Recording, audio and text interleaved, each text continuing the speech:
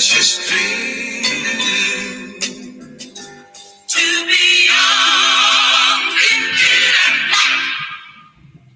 open your heart to the world and me.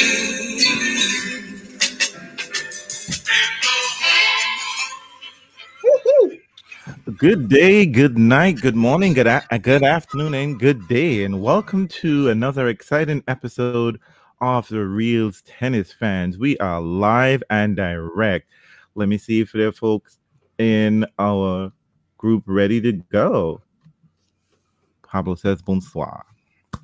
Hello, ladies and gents. We have another man with Reels today. This is exciting. Reels don't usually get men company. The ladies say that I am out of control. So usually I am not allowed to have men company. Okay.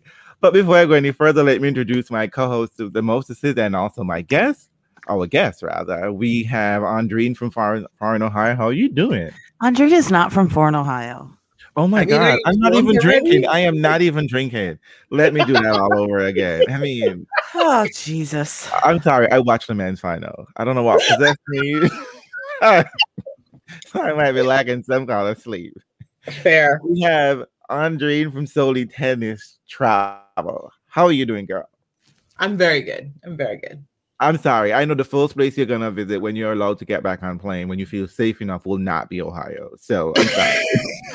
Oh, my God. Absolutely. Because what we know for sure is that Ohio will not be safe. It will still not be safe. Y'all be doing some fuckery over there, Janine. And don't lie. Y'all know y'all. You know y'all be doing something like, we're having a maskless party, like something to greet you at the airport, something.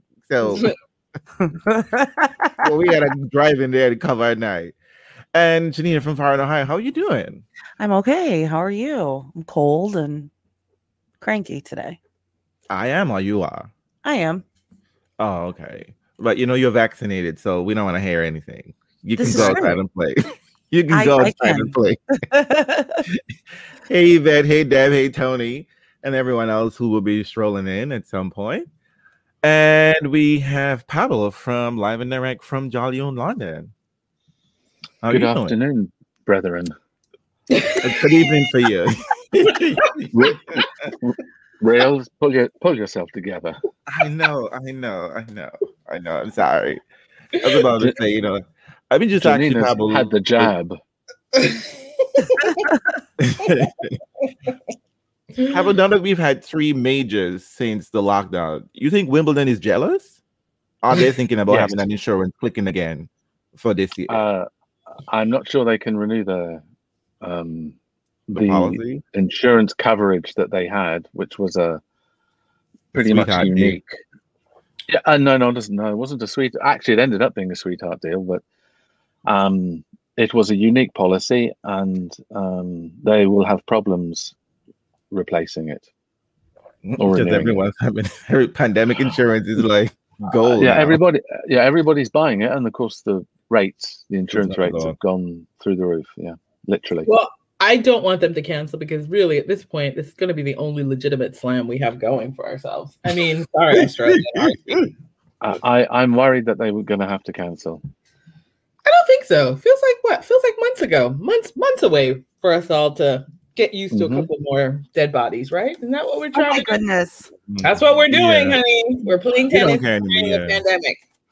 But they run it like a military operation, and you would think by now players would have been given an idea of what's happening about quarantine and stuff like that. I mean, I'm in London at the moment, and we don't have a fucking clue what's going on, when lockdown will be lifted, and Wimbledon falls within the London boroughs, and it's going to be subject to the strictest lockdown. And I even though it's a few months away, I'm concerned. February, March, April, May, June. It's like what, 5 months? End of June, yeah. Okay, we'll see. Will the countdown begin? Actually, that's 4 months, yeah. End of June. I hope it takes place because Serena's running out of time. Good segue. But Somehow I think you people who are on this clock with Serena, I think y'all need 2 more majors because I don't think 24 would satisfy you folks. Y'all gonna want to go over the barrier. Like, Well, can I tell you though? Somebody was right away like, "Oh, Naomi can definitely get 24." I was like, "Bitches, she's at 4. Give her some breathing room." Oh wow. Man, that's a lot to throw on somebody. Right away. And I don't think people realize that those who have made it this far, right? Like to get the amount that they have to put in, even though, like I guess Federer and the big 3, Nole and Rafa has somewhat made it easy. I don't think they realize how hard it is. I mean, Rafa has had to win the French Open 13 times to clear out like a sizable portion of that. And to be that good and consistent for so many year in, year out, you know what I mean? Because they won't log in for a year. No one's doing that. Yeah, and also if you take Serena, you take Fed, you take Rafa, you take Novak, they've all won on all surfaces, and right. Naomi hasn't won on clay, hasn't got close on clay, and hasn't got close on grass. So if she's going to get to 24, and the only reason she should get to 24 is because Serena ends up with 23. We've got to kill this stupid, ignorant conversation about Margaret Court. I during the Australian Open, I went back and I looked at Margaret Court's draws. I mean, not her draws, but I don't appreciate that. She doesn't appreciate those kind of things. Her bloomers. We understand. There is no comparison. You're playing 32 rounds, 32 players in the draw, and most of them are your compatriots who play at your tennis club. Mm-hmm. It's ludicrous to compare. I think it's ludicrous to compare her with Chrissy and Martina as well. But that's another conversation, maybe for another day. Sorry. Yeah, it's fine.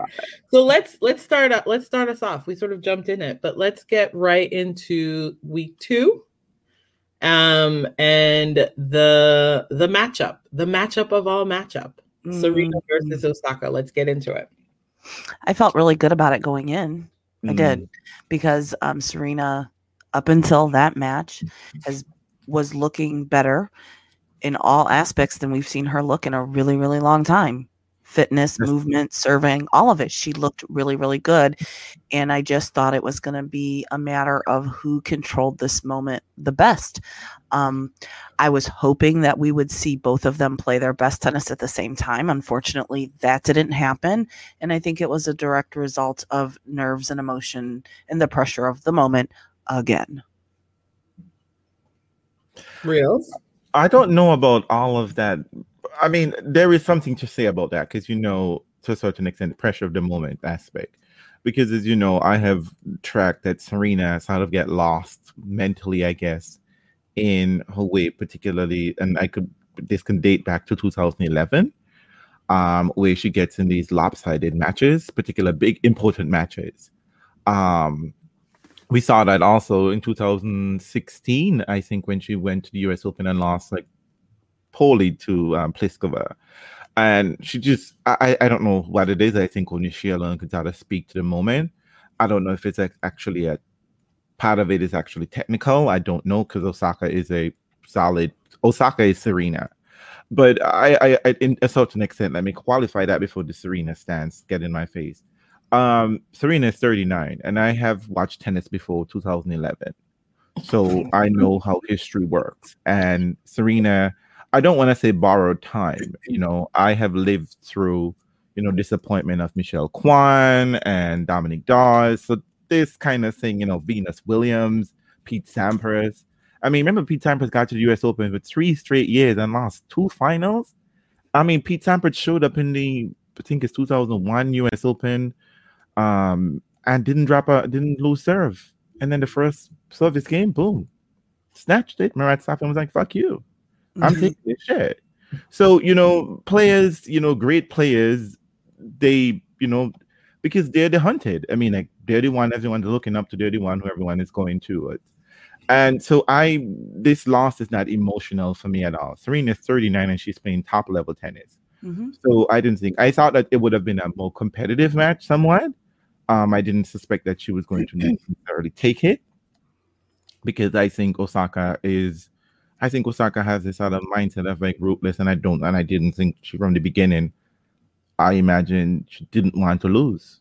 Like, she came here for the title. She didn't come here for second place. She didn't come here for a plate. She came here for that cup. And Serena was in her way, and she didn't have a problem. In fact, I kind of know that Osaka was even studying Serena at that exhibition. I was like, girl, you're taking notes. I could see it in your face. You're taking notes. And Serena wasn't ready.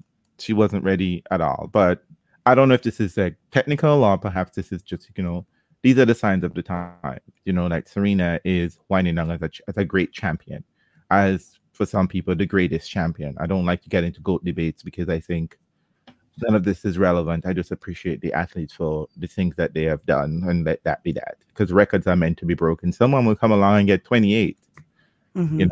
and all of that stuff. So it's not emotional for me, for a lot of people. And I Pablo? guess we'll get to the conversation later on about that. Pablo, as the living embodiment of the Serena stand, they're coming on you, Pablo. Don't let Tony and Bree down, okay? Also from the technical standpoint, because I think Pablo made a strong case in episode 1 about technically where Serena was and where she wasn't. So let's bring it, Pablo. Okay, let's start with that. Where is her muscle memory? She's been doing this for 20 plus years. And I think what used to be, when she was off, she could still win because her B game was her fitness and her movement. And she may be hitting more on forced errors, but she would be able to close out matches. She gets to these phases and stages of slam semis or slam finals or whatever, and her muscle memory goes. She forgets what she's doing. And all of the hard work that she's obviously done in the off season and the way she's changed her game as a receiver, it all paid off. You see how she was able to neutralize Sabalenka, the way she was able to neutralize Halep as well. I mean, it was all working. The other thing is, I think this is the fittest I've seen Serena for some time. She looked good, and obviously she had to, because she had that bodysuit on, and I didn't like it in the beginning, and then I loved it in the end. But the problem is that when she looks across the net at somebody like Naomi, she's kind of looking backwards in the mirror. She sees somebody who has copied aspects of her game, pulled her tennis life together in much the same way that Serena and Venus did. And I think there's a very important thing here that I notice every single time. Naomi never has a bad word to say about Serena. And that's not always true of all of the players, or has been in the past. And Serena is unable to develop any animus, any kind of hate. It's a horrible expression, hate factor. You would see her at the net at the start of a match, and you could see the look on her face, and it was, I'm going to beat every one of these bitches and win this. And she doesn't have that hostility on court, or that animus to the degree that she used to have. You could see how sometimes she would get riled when her opponents hit really good shot, and she'd say, right, I'm going to take you out, and she'd bang down 2 aces or whatever. So I think it's difficult for many reasons. She's a different person now than she was, say, 10 years ago. But I think a lot leaves her, and she has great difficulty getting it back. And I think it can go 2 ways. It can either go to your head, or it can go to your body, or it can do both. And I think Serena has more issues in her body than she does in her head, actually. And I think this is where her it just freezes her movement. It slows her down a fraction of a second. And and when that happens, if I just finish this little bit, when that happens, the unforced error counts go up and up and up, and the first serve goes down and down and down. Now, Serena's first serve percentage for the match was 46. Now, the last time she had that kind of figure was against Andreescu at the US Open. And her serve was 44% in a sort of slam semi or a slam final. And that's it. I think Olu tweeted during the match that it all starts with the serve. It really does. And you just see a breakdown at the bodily level. And she that fraction of a second she loses, Naomi picks it up. Also not the same Serena that we encountered. I mean, that's the thing. I think to Janina's point earlier, I was really expecting a battle. Mhm. And Yeah, me too. And I expected Serena to pull it off. Sorry, Andrine. Yeah. not even to pull it off. I just I mean, because I said last week that I thought Osaka was going to win, but I just expected sort of like a battle royale, and I wanted 3 sets, and I wanted it to be all out there. And I have to suspect that that's one of the reasons why Serena has got to be a bit disappointed, because she wasn't really present in that game. Like, you can't serve in the 40s against someone like Osaka. Like, it's just like, you're not going to be able to do it, right? And I felt like Osaka had so much time. Mhm. So much time. I felt like she could direct Yeah. that ball wherever she wanted to at any point in time. Like, I had that weird feeling that I do when I watch some Nole matches, where it just feels like it's entirely on his racket at every Yep. time. And that's how it felt with Osaka. And to be honest, both of the games that Osaka broke herself. Mm-hmm. Right? It was her nerves. It was like in that 4-all game when Serena broke back in the second, it was kind of like Osaka was like, oh, this is the point where she's gonna come. I anticipate it. You know what I mean? Yeah, It's like- exactly. She was like, no, I am not allowing you to get any sort of rhythm. But I mean, I wanted to say that, I think that people are not giving Serena enough grace.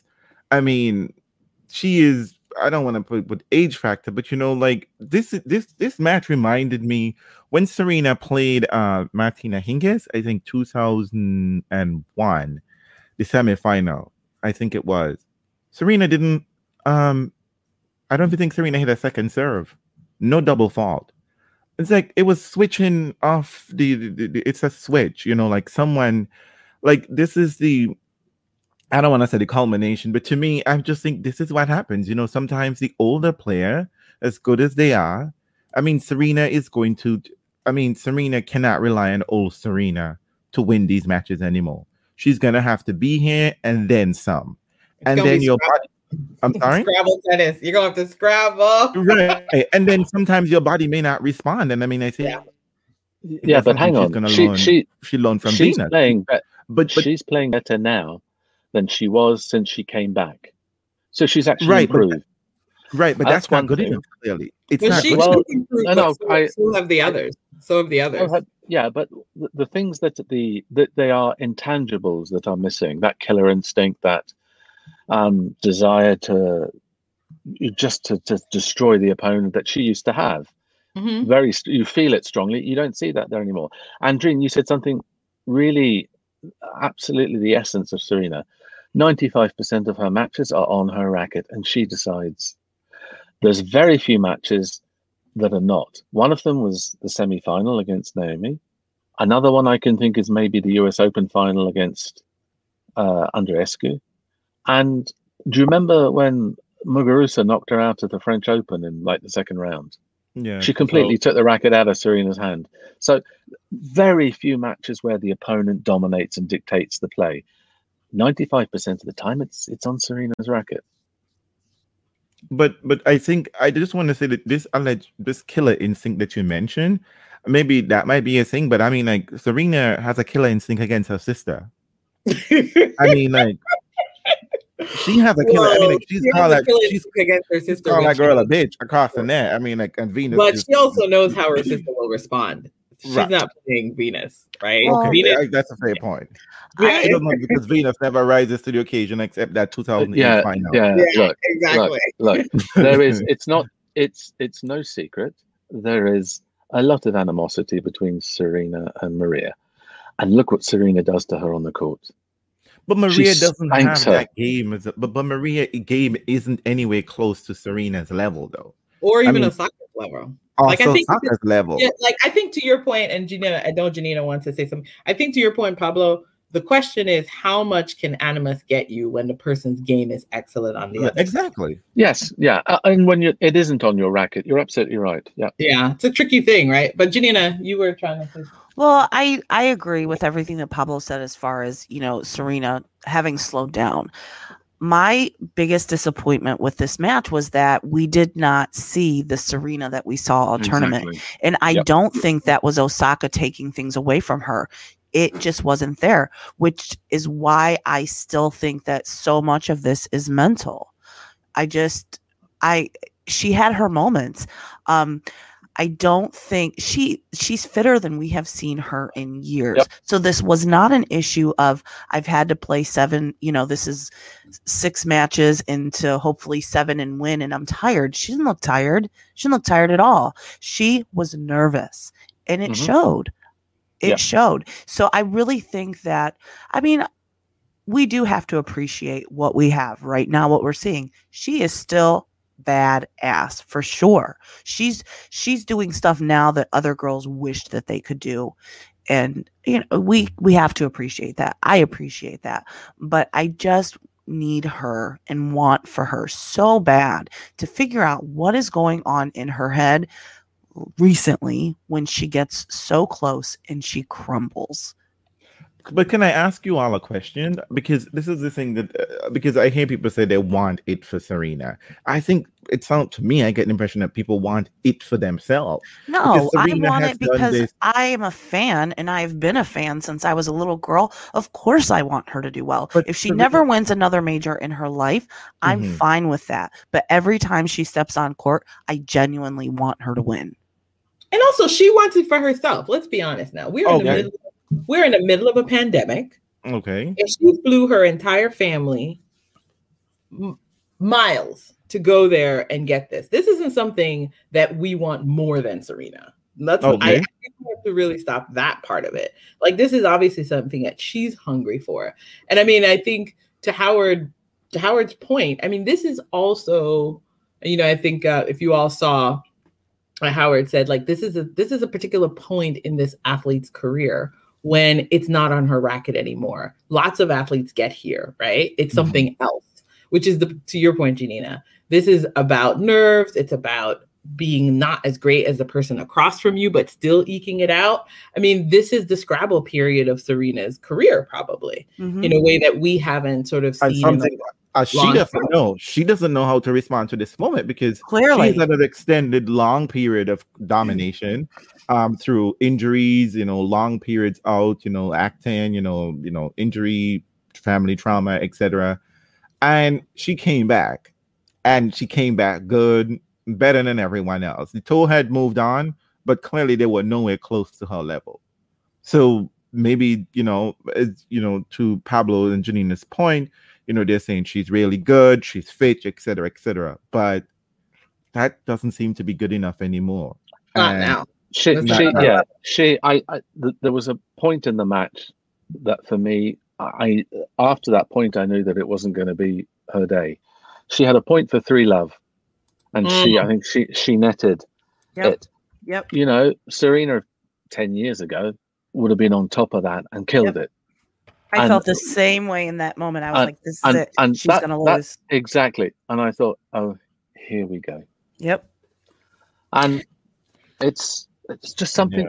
But remember, the margins are tiny. Very tiny.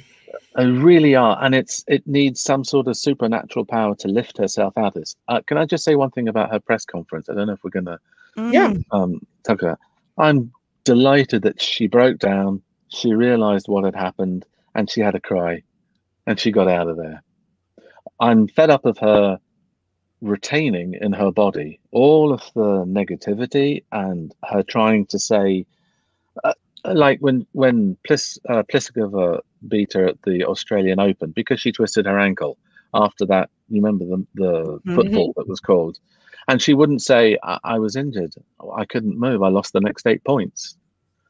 She couldn't bring herself to say that. Fucking say it, girl, and get it out and let it go. And I'm glad she was teary at the end of that. Good for her. I hope she has a very big cry now and picks herself up and gets on with it. So because speaking she of the cry- retains too much in the body. Well, speaking of the cry, I think two things came out of that match that I want us to get to. The Serena retirement chatter, which, by the way, it's only for anyone who's new to tennis, because anytime anyone who's a fave doesn't win matches, they want you to retire. So Yeah. Oh no! I have to cut you off and disagree there because I'm okay. telling Well, you, we Andrew, could go to that, and then also the claims around how Chrissy talked about call that match. So retirement chatter, y'all. What do y'all think? when Serena was leaving court and she stopped and she paused and she looked, my mind went directly to Andy Roddick's last Wimbledon before he said, "I'm done." And I literally said, "Oh shit, what was that? She's done." That's exactly where my mind went. And I'm okay with that. I don't think that means that we're going to get an announcement anytime soon. I just think that maybe that was, let me soak this in a moment. I'm not sure that I'm coming back here. And that's fine. But that's exactly, that was my initial immediate, didn't even think about it reaction was, holy shit, she's done. You don't think it was the normal? You don't think because people were okay stopped, with presuming paused, that it was a thing? put her hand over her heart, and something. Listen, I don't know what it was. I'm just telling you that in my gut, something felt final. Maybe. Well, the other thing about it that's a little bit strange is it is a big deal that they all went to Australia. Like, yes. Part of it is also not so much, yes, could be retirement, could be very personal, but the fact that they achieved this, made it happen. I mean, I don't know if we're flying all the way to Australia next year again, like just realistically from a tennis perspective. So I think the moment was pretty big on multiple levels, not just personal, right? Sure. And this could be part of what Pablo was mentioning about, being more visually, demonstratively emotional. I mean, it could be that, because, I mean, you're right, Andre. This is a big moment. I mean, and this was the only guaranteed big tournament of the year, right? We're not sure about anything else happening, to be honest.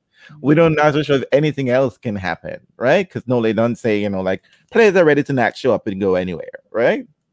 Apparently, they're hungry for money, but, as to whether they would show up at tournaments, allegedly they might not do that. So this was a guaranteed big tournament that was going to happen, and it didn't turn out the way in which she wanted. I believe that she was going to finish. Listen to y'all about that. I took her hands on heart very positively. Yeah, absolutely. Why? Because she was headed out, and she came to the point where she has to turn to go into the tunnel, and they were screaming her name and shouting at her and clapping her and everything, and it hit her. It really hit her. I hope so. I mean, it doesn't matter either way. And she stopped. She did that as if to say, thank God, thank you, and on she went. I know it looked like she was saying goodbye, but it was spontaneous in my view. And also, I think she's got. I think a lot of love, Pablo, throughout the Sorry? match. Throughout the match, to your point, I think they gave her a lot of love throughout the match. They wanted her to turn that match around.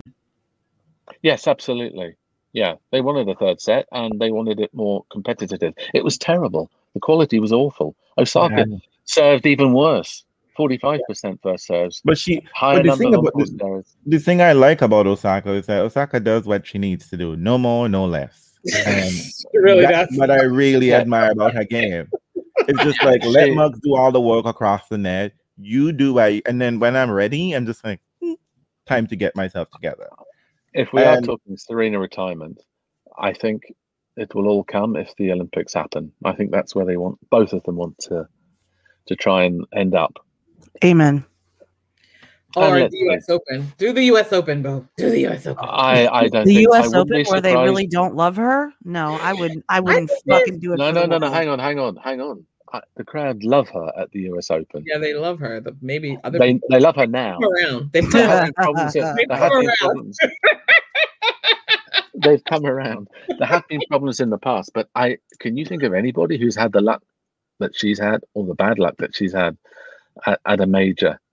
I mean, the shit starting in 2004 against Capriati. I think it's 5. It was Fly the Sword. Yeah, I know what you're talking about. I thought it was quarterfinals 2004 or 5. I don't know. And Mariana Alves, that line It's calling. four. It's four. You're right. Yeah. And you just go through, and then the hindrance against Stoza, who was never going to hit the ball back. And then Shino,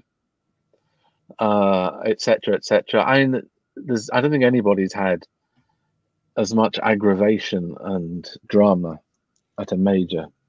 And I wouldn't be surprised if she never wants to go back to the US Open. But you know what? But it's rough. The thing is, I don't know though. It's rough and ready and it's crazy, but it's her major. And so yes. And I she's think it's done well there nonetheless. Despite it's America. It's America. I think it's the hardest slam to win.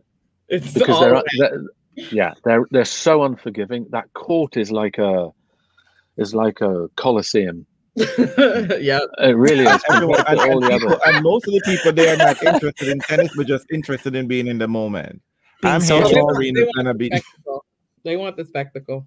Yeah. Well, so I think we've poor Serena, we've chatted about you, but so there were claims. I listen. Chrissy fades in the background to me because she's chatter, but Serena matches bring out stands, fans, casuals, all of it. So we saw a piece that had some problems with the way Chrissy was covering the match. Now, you all have been listening to Chrissy for quite some time. Mm-hmm. Did you feel that the way that Chrissy was covering this match, calling this match, was demonstrably different than she had in the past? What's your sense of it? Or has she always been this way? The way that it was characterized. Basically, she was characterized as being extremely passive aggressive and outright racist at moments. So I'm trying. Listen, I don't remember anything significant about her, which makes me question if she was my commentator. And I think that she was. True story. I didn't notice anything different than she normally does.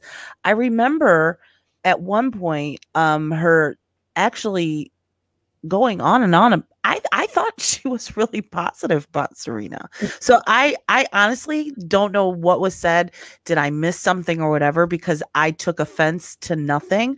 I remember thinking at one point, Chrissy, stop it. Get your head back into reality. Serena's going to lose, because she kept talking about, oh, maybe this is it. She's going to, she's coming back or whatever, or if she can do this and I still believe and blah, blah, blah. So yeah, I totally had to have missed something, because I did not get that sense at all. I have to say, I listened to my commentation in Espanol. So I get a lot of que lindo, when a good winner goes by. Like, muy bien, muy bien. I just can't do Chris Paula, P-Mac, and the whole gang. I mean, like, it's white noise. Literally, figuratively, it's just white noise to me. And I just think I'd have to say what I think happens around Serena. That is that piece. I forget who wrote it. It should have been a tweet. It shouldn't have been a piece at all. Like, it should have been an email. We didn't need to have that meeting. Not even an email. It should have been a tweet, a random thought, you put on. It may have got some traction, engaged and whatever. And it should have been just like that. Because I think what happens around a lot of times for Serena becomes this proxy war for feminism. Serena becomes this proxy war for a lot of things. And for certain things, okay, yes and no, there is demonstrably difference how Serena is being criticized, etc., etc. But I don't think what annoys me the most is that people who are outside looking in and just run around, because Serena is going to bring the clicks, right? You're right, Serena is wearing a ring on her little finger. It will get a click. You will get the haters, the trolls, you get everyone there, the lovers stand, everyone will be there. She's that much of a cultural icon.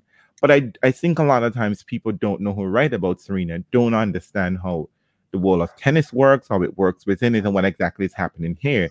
I don't think Chrissy was, what they pointed to wasn't naturally racism beyond what we know, white girl feminism. But what I wish the piece had pointed to was really the lack of diversity in coverage when it comes to these kind of sports. That's what I wish the piece was addressing, instead of just being that they're critiquing Serena or they didn't like doing with Serena. Because a lot of, honestly, the piece read like, they were mad Serena didn't win. And just everyone was just pissing them off. Like when you're really upset, your husband or your wife or your friends can say, hey, you want some cake? Get away from me. That's anyone being nice or saying anything would just get you upset. And they didn't have the receipt to back up the energy in which they wanted this piece to be. And Chrissy is problematic. She don't do notes. She don't do facts. It's how tennis operates. What's that guy? I forget that racist comment, that guy, the gorilla comment, that guy. It wasn't that sort of thing, but it is Adler. But this is just how, if you are not following tennis a lot, this is how these people are. They have no media training. They don't know how to do broadcasting. Okay, well, let's be honest. Chrissy wasn't my commentator, so I don't know what she said. But when she is my commentator, she commentates like she's at the hair salon. That's her. That's her pitch. And she'll say things like, a fangirl. Yeah. Oh, I love that dress. And have you seen who she's dating? And top me up, would you? And it's literally like she's at the spa or something, and she's just having general chit chat. So yes, it's kind of like white noise, but it's interesting, this subject about racism, because it's I think it's another thing that during the US Open now, you can't go anywhere in New York City without seeing Serena at least every 10 paces. She's on every billboard. She's everywhere. And there was a time when that would never have been the case, as we all know. And I think she's made huge strides in terms of the kind of white gaze on professional sport. And that's turned around a lot. And I feel that part of the fact that there were openly racist people who used to do the court placement at Wimbledon until they changed the committees a few years back. They were just literally racist people, members of the club who'd been sitting on the committee forever, and Venus would get caught 12 or something, And a lot of progress has happened. Things have changed, and I feel that Serena was fighting for that a lot in the past. She's achieved it, and maybe that has taken away some of her mojo, some of her reason to fight to the level that she has in the past. However, I go back to that US Open final against Naomi, and that was a revelation. The number, just as a trap to bring out the racists on Twitter and in newspapers and in so-called tennis commentators and so on and so on and so on. So whilst we think there is a lot of progress made, just scratch the surface, see what happens. I was listening to the commentating. I just thought that Chrissy, I think Chrissy was taking so much care in that match. She was ready for Serena's comeback in that match. She was cheerleading. She was begging for it. She was begging for it. So maybe she was overcompensating, and some of the coded language that they're using. I do think that part of what was challenging for people is the recognition that the tennis establishment is so eager for Naomi. Mm-hmm. And they weren't eager for Serena. And that contrast, I think, is quite galling for old folks who've been watching this prior to 2011, as Chris, as Reels is saying, is that the eagerness with which they are ready to invite Naomi Osaka to take the lead, to be the face of the tournament. Someone even explicitly asked her that we started out the tournament, we said that Serena was always going to be the face of women's tennis. What do you think about, do you think that's the same? And Naomi's like, yeah. Of course she's the same. She hasn't retired, and she's and she's got 23 slams. Why would 4 be 23? I know we do that at the ATP side. Math is confusing over there. But it's like, why this eager rush for the ascension of the newbie when you have a viable champion that's still there, still competing? Simple. Andreen, who else is going to carry the WTA? But listen, Naomi's going to carry it fine. Listen, Serena carried the WTA. Take her away. But the point is, Serena carried the WTA without anyone caring. Exactly. Why the rush to make this? Naomi's already doing it. She's already got all the sponsorship. She's already done all the thing. It's the quickness. It's the rush. It's the rush to embrace, in contrast to what we've seen in the past, that I think is really galling and makes people a little bit like titchy. And I mean, listen, and also, I mean, the other thing that they should understand is that these folks are desperate because they know the money ain't there for everything. And Naomi's bringing in cash and eyes and all of that. So the WTA is quite happy. And the Asian market, which is... That's what they're salivating about, the Asian market. Cha-ching, cha-ching, and let's be honest, and the other thing is that Serena is in a place, this is uncharted territory, right? A 39-year-old literally competing for the majors. Like, she is in with her shout. I mean, it's not a huge shout, but this is uncharted territory. I mean, like, and you pointed out, Pablo, like, being in New York prior to 2015, and Serena wasn't getting all of this hype. She just wasn't, in her own home slam. But I think I think when Maria was busted as the deal that she was, it became apparent the amount of endorsement deal that Maria had. And she wasn't really carrying the WTA. I mean, like, she was a face. She would bring, but it was about Maria, not necessarily the tennis player it was Maria who happened to be a tennis player. Mm-hmm. But I think a lot have been put on Serena's plate, and she has embraced this. She's selling everything from suitcase to sweeties. I mean, I don't know what else she's selling. I don't know what else is there. She's selling everything. Sorry, she don't do candy yet. The new Meldonium jab. Right. She got a drink. She got a Gatorade drink she's selling too. Yeah. I actually saw Serena today in a beer commercial. And I was like, wait, what? What? Yeah, Michelob Ultra. And I thought, okay. I'm not buying that for a second. But you know what? Put it in her hand and let her sell it. So I think there is, it's a lot going on. But, I just think, I was like watching this. It's like, I was like, wait a minute, people. Martina is right there. Martina Navratilova is right there. That you are dragging Chrissy to the forefront and saying she's the face of the problematic tennis announcement, and you miss Martina Navratilova. Something is something is wrong. Yeah. I mean, who has got so much rage inside of her that she could barely call. I mean, listen to me, Martina. It is fascinating. I remember when Serena matched them at 18, whatever it was. Yep. Yeah. I was at the US Open.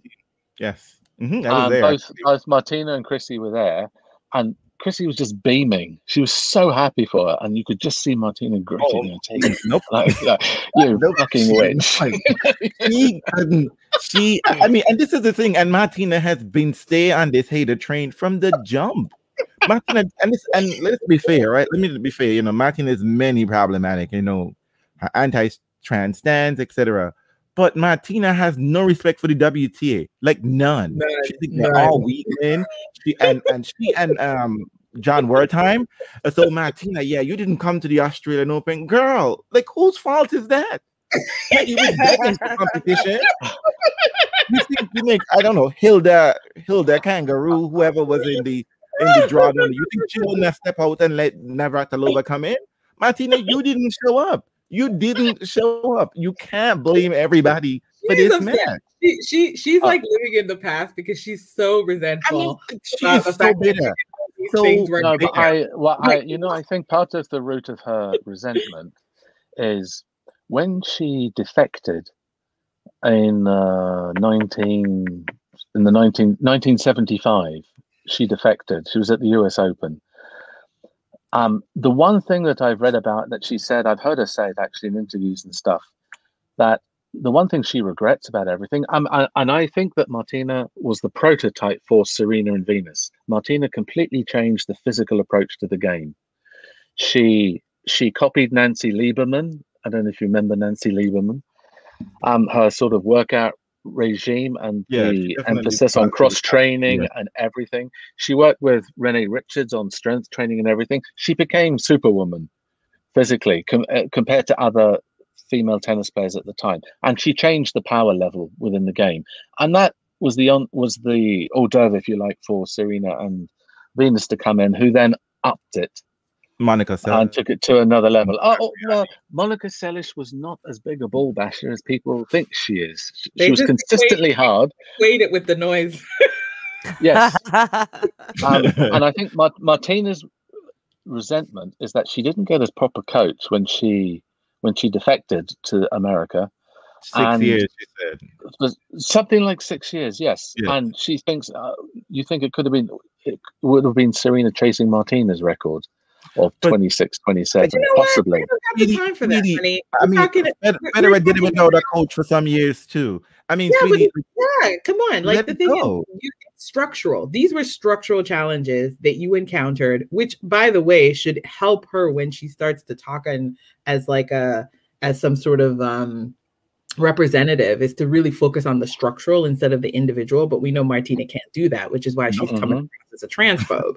But the thing is, these were structural inequalities that you should be trying to tackle, and therefore you should be embracing the folks that come behind you who don't have those same structural challenges, because you've actually transformed the sport. But she stays bitter. To me, the most compelling thing about it is that nobody ever wants her to coach. We all remember the Aga coaching disaster, and that tells you everything you need to know about how women feel that Martina approaches them and the sport. Too much bitterness and too much envy, and it's unattractive. And it's actually ugly on the inside. And she doesn't know how to coach. How can she? She'd be like, when I was a player, this is how I would do it, probably. And here's the real true tea, is that meanwhile, y'all out there talking about Peggy and her 24, y'all are actually chasing Martina's imaginary 50 majors in her head. Right. That'll be next. I mean, it'll be next for sure. Martina is saying, you have 24. Serena is not on my level. You are not. What's that? Naomi Campbell. You are not on my level. Just not. Well, So let's just let's talk a little bit about some of the surprises before we head into. Sorry. Can we just Reels mention something? Can we just 30 seconds on something that Reels mentioned that I've been wanting to mention the last couple of podcasts because it comes up. Naomi's endorsements. We were going to go into that. Mm-hmm. What's up? We're going to. No, that's cool. Never, ever believe what an agent tells you about what their player is being paid by Louis Vuitton or whoever else. Or whoever. Because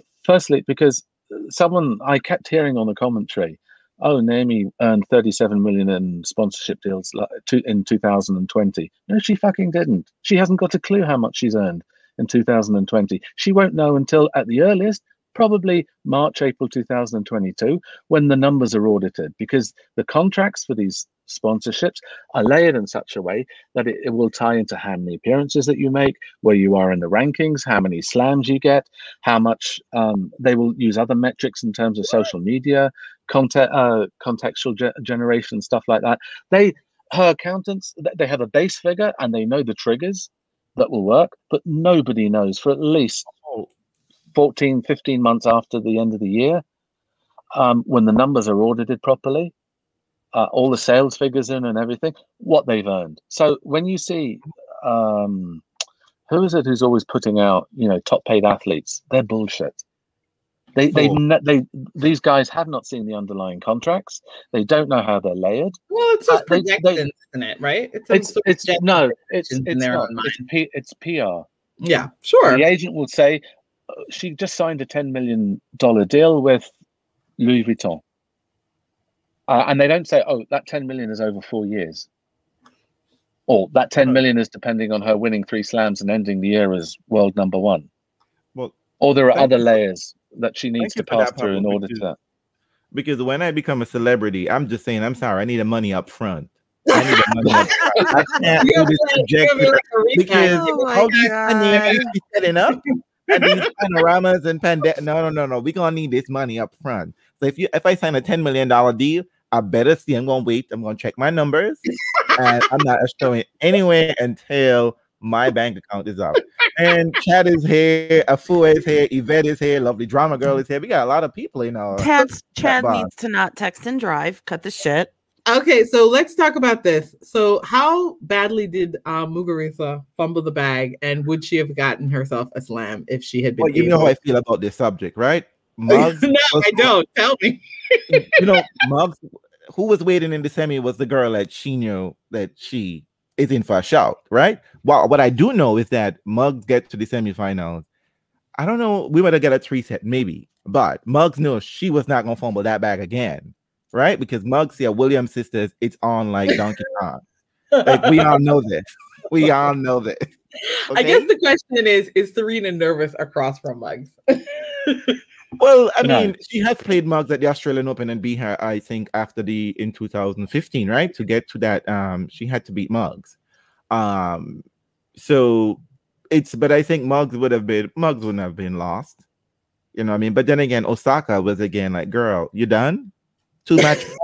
Okay. That what you're gonna do now? Okay. I'm not gonna give you another chance after this, right? We're just gonna like Muggs. No, we have to talk about that match though. What happened in that match? That was a second week match. That Muggs versus Osaka match.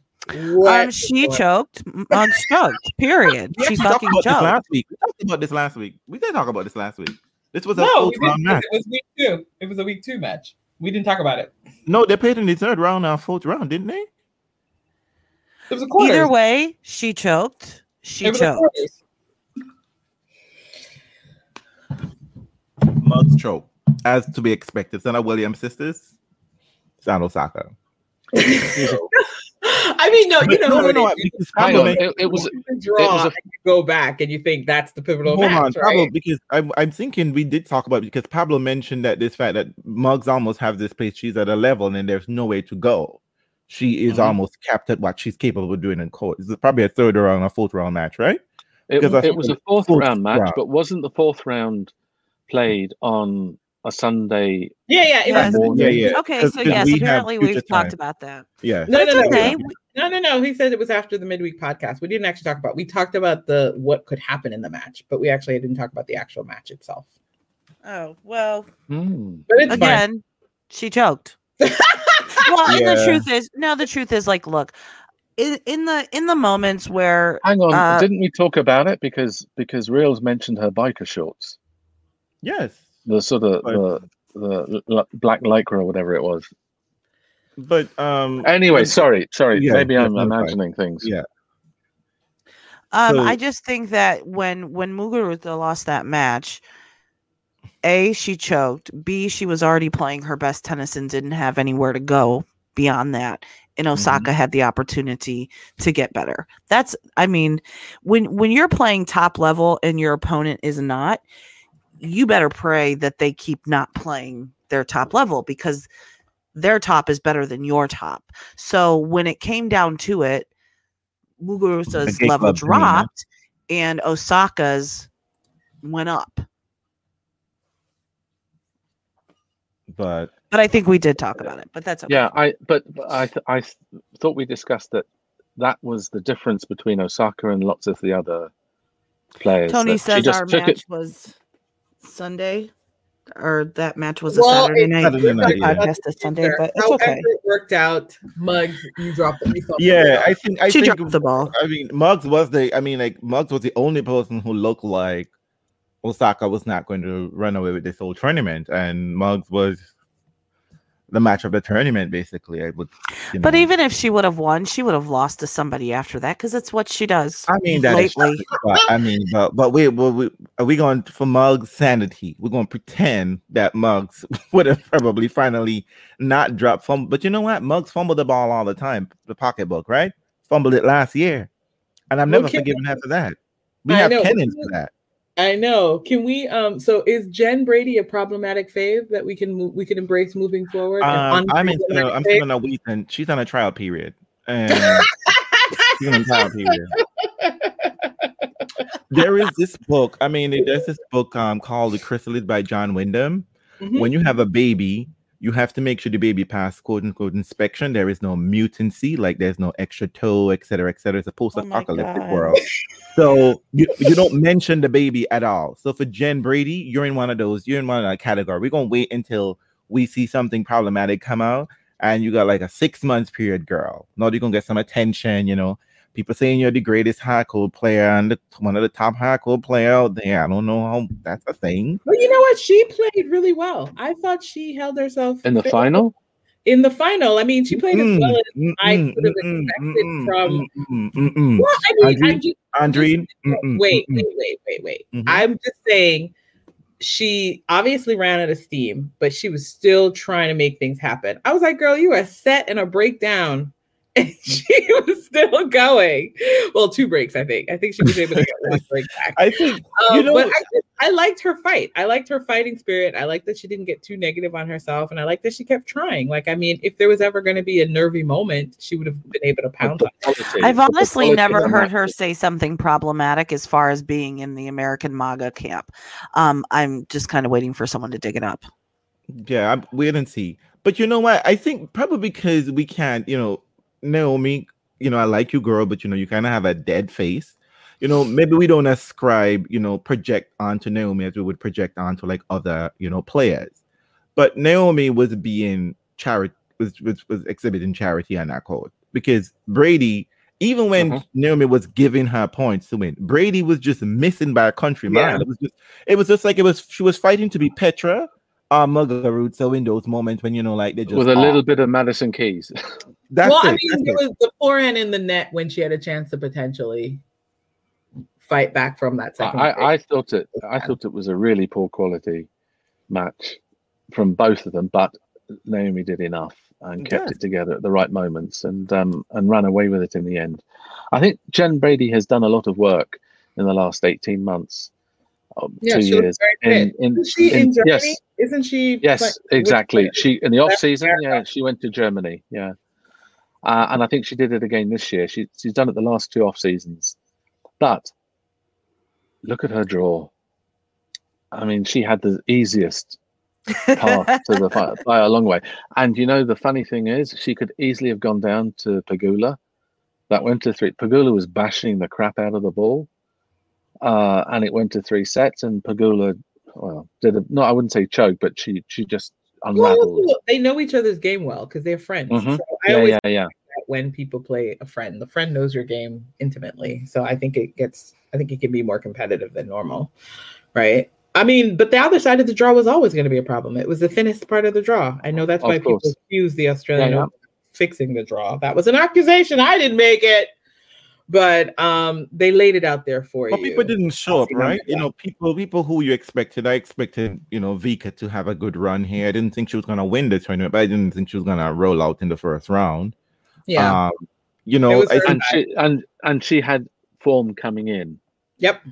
She'd done well the previous week, and I expected her. But it was Pegula who took. But Pegula played fabulous tennis for a few rounds. Really, really good. Better than I've ever seen her play. Well, let's hope, the Australian Open is always for anomalies. And I see you here in Melbourne, but am I going to see you in Miami? Am I going to see you in Rome? Am I going to see you in Paris? You know what I mean? Because we got a lot of one-hit wonders, and I think, BB is struggling to accept that fact, and so is Sophia. Girl, you are Eva Maiolia, and just either you take that or if you want it, you have to push. You know what I mean? And I don't know if y'all really put in the work. So, cute tournament. I never forget Clarissa Fernandez, who Venus beat in the 2002 French Open to get to the final. I cannot stand your ass. I bet y'all don't even know who Clarissa Fernandez is. Don't we need to discuss the quote of the women's final? Yeah. Do you like to be called Jenny or Jennifer? What was that about? Brady says Jenny, and Osaka says, firstly, I want to congratulate Jennifer. Was that true shade? Because if it was, I'm in. I mean, to me, if I was at the office meeting, if that were in the office, bitch, I'm going to pull you aside at the water cooler and snatch your wig. That's what that is. I mean, hang on. No. I think it was shade in that it was cover for her next comment to Brady. I've told anyone who would listen to me, you're a problem. And say that about somebody in a final in your gracious acceptance speech, girl, you're a problem. Horrible. Listen, Like I said, this is who Naomi Osaka is becoming. I'm No, in no, no, love. no. It is who she is.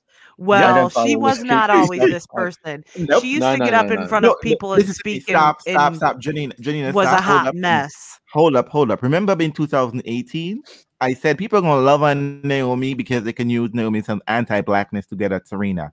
But that Yep. girl is gonna come out and show she's really black, and y'all not gonna like her. Y'all are not gonna like her. Like she is. Although I'll be listen, honest, let's she be honest speaks about Creole let's talk more about than she speaks Japanese. So just let people know that she is good with the shade, and she has a little sister as well. Nobody's shady like maybe- that. let's have Right on, let's talk- Dream. Well, yes, I am. But let's talk about for real. Feelings. Let's talk about feelings. How are you all feeling about Naomi Osaka? Because I have to say, I will come out and say I appreciate her. I think it's going to be great if she takes all these ladies to the Slammer many, many times. Mm-hmm. But my heart's That'd be not in it enough. for her. My heart's not in it for her. She's not it for me. She's not it for me either, but I can appreciate her using her platform in a positive way, and I will always support that. But I don't watch her and feel compelled to cheer for her Or care. Well, Like I or care. She could or be- care. Like I like her, but I don't. I think doesn't for feel- me, it's It the takes- Serena trigger. But you know, but you see, I'm there is no serious. Serena- Hold on. For I mean, me. For when you say that, me. what do you mean? And by the way, Howard is here. We had another guest, commentator and writer. Howard Bryant is here. We're gonna add him to the stream. Yes, Hello, bring him Howard. in. How are you doing?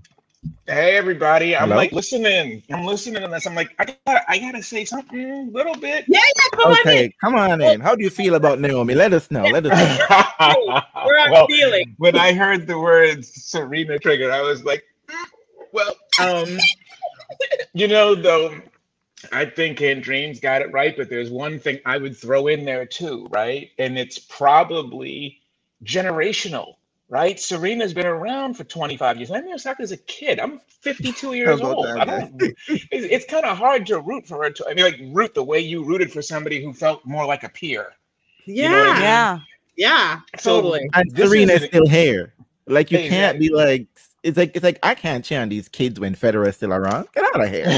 I ain't getting on no Medvedev. No, I don't care how cute they are. I'm just like, yeah, Federer's still here, and it's not gonna happen. Well, And just maybe to be Naomi needs clear, some distance.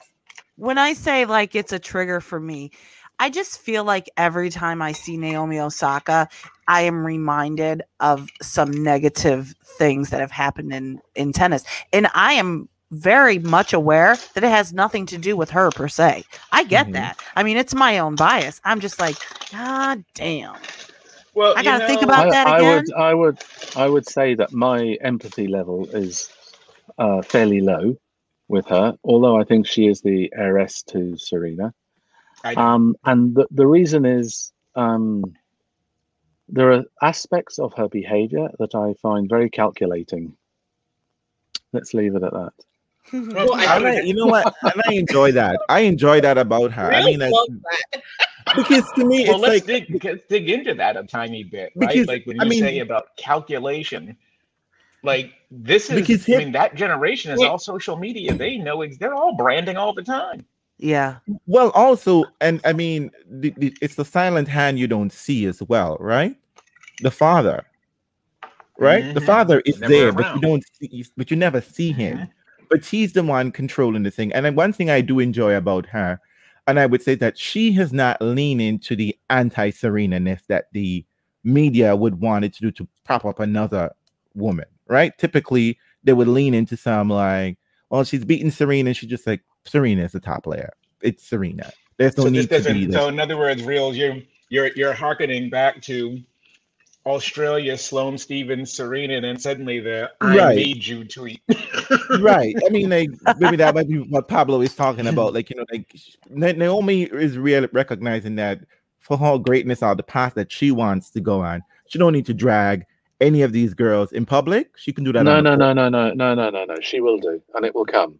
I mean, She I won't think drag maybe Serena. in She won't February drag. now. I mean, But she won't drag Serena because she No, does she not want to knows. create animus. Because if Serena thinks she's being disrespectful, she'll come and she'll bash her off the court. Oh, you think Like, it? that Oh, she you doesn't. think Oh yes, it's Pablo. calculated. This is strategic. completely Hmm. calculated. But I'm That's- just I saying don't that one think of the Serena things. can That- do anything to Naomi Osaka on the court right now. I think so I think too. she could bash her off the court. I don't think you She ain't can. bashing her on the court. She She's too moves. good. She moves really, really well. Like she is. And the But thing about look, and the when they game is played in half the Rogers, complete. hang on. When they played in the Rogers Cup, Serena took her apart. She Yeah, but completely no, outplayed. Rogers Cup. But listen, Yeah, listen, it real. was a routine match. I think the point Pablo is trying to make, and I think it's something that we were disappointed in, is we didn't actually see Serena show up for this match. Mhm. And I think For we which want match? for this last The match. final. Horrible. You don't think The Serena showed up for semi-final. that match? No. No, I not need at a all. functioning You guys- serve. I need what? What you got, I Howard? don't know. We ain't Bring watching it. the same thing. Tell me. What did you see? Tell You us. know what I saw? Mhm. I saw somebody who got off to a fast start, but I saw somebody who was not reacting to the speed of the ball that was coming at her, and she couldn't get any forehands. I mean, I just think that, at some point the other person has something to do with what you're doing, and I don't think that Serena could get offensive. I think that when Naomi is returning, and when Naomi could get to a forehand when she wanted to, go watch that 2-1 game, and that's when everything shifted. Naomi took 2 extra steps, turned around the ball, and ripped a forehand inside out from the middle of the court. And Serena was like, damn. And after that, Naomi realized, I can beat her with speed. And if you watch the rest of that match, there was no moment where Serena could get offensive on the forehand. The only places where Serena had a chance to get into that match where she was getting out wide on serve because she was stretching Naomi horizontally. That was something that was working, and she was getting there on the serve. But anything straight power to power, she was not beating her. She couldn't get to her forehand.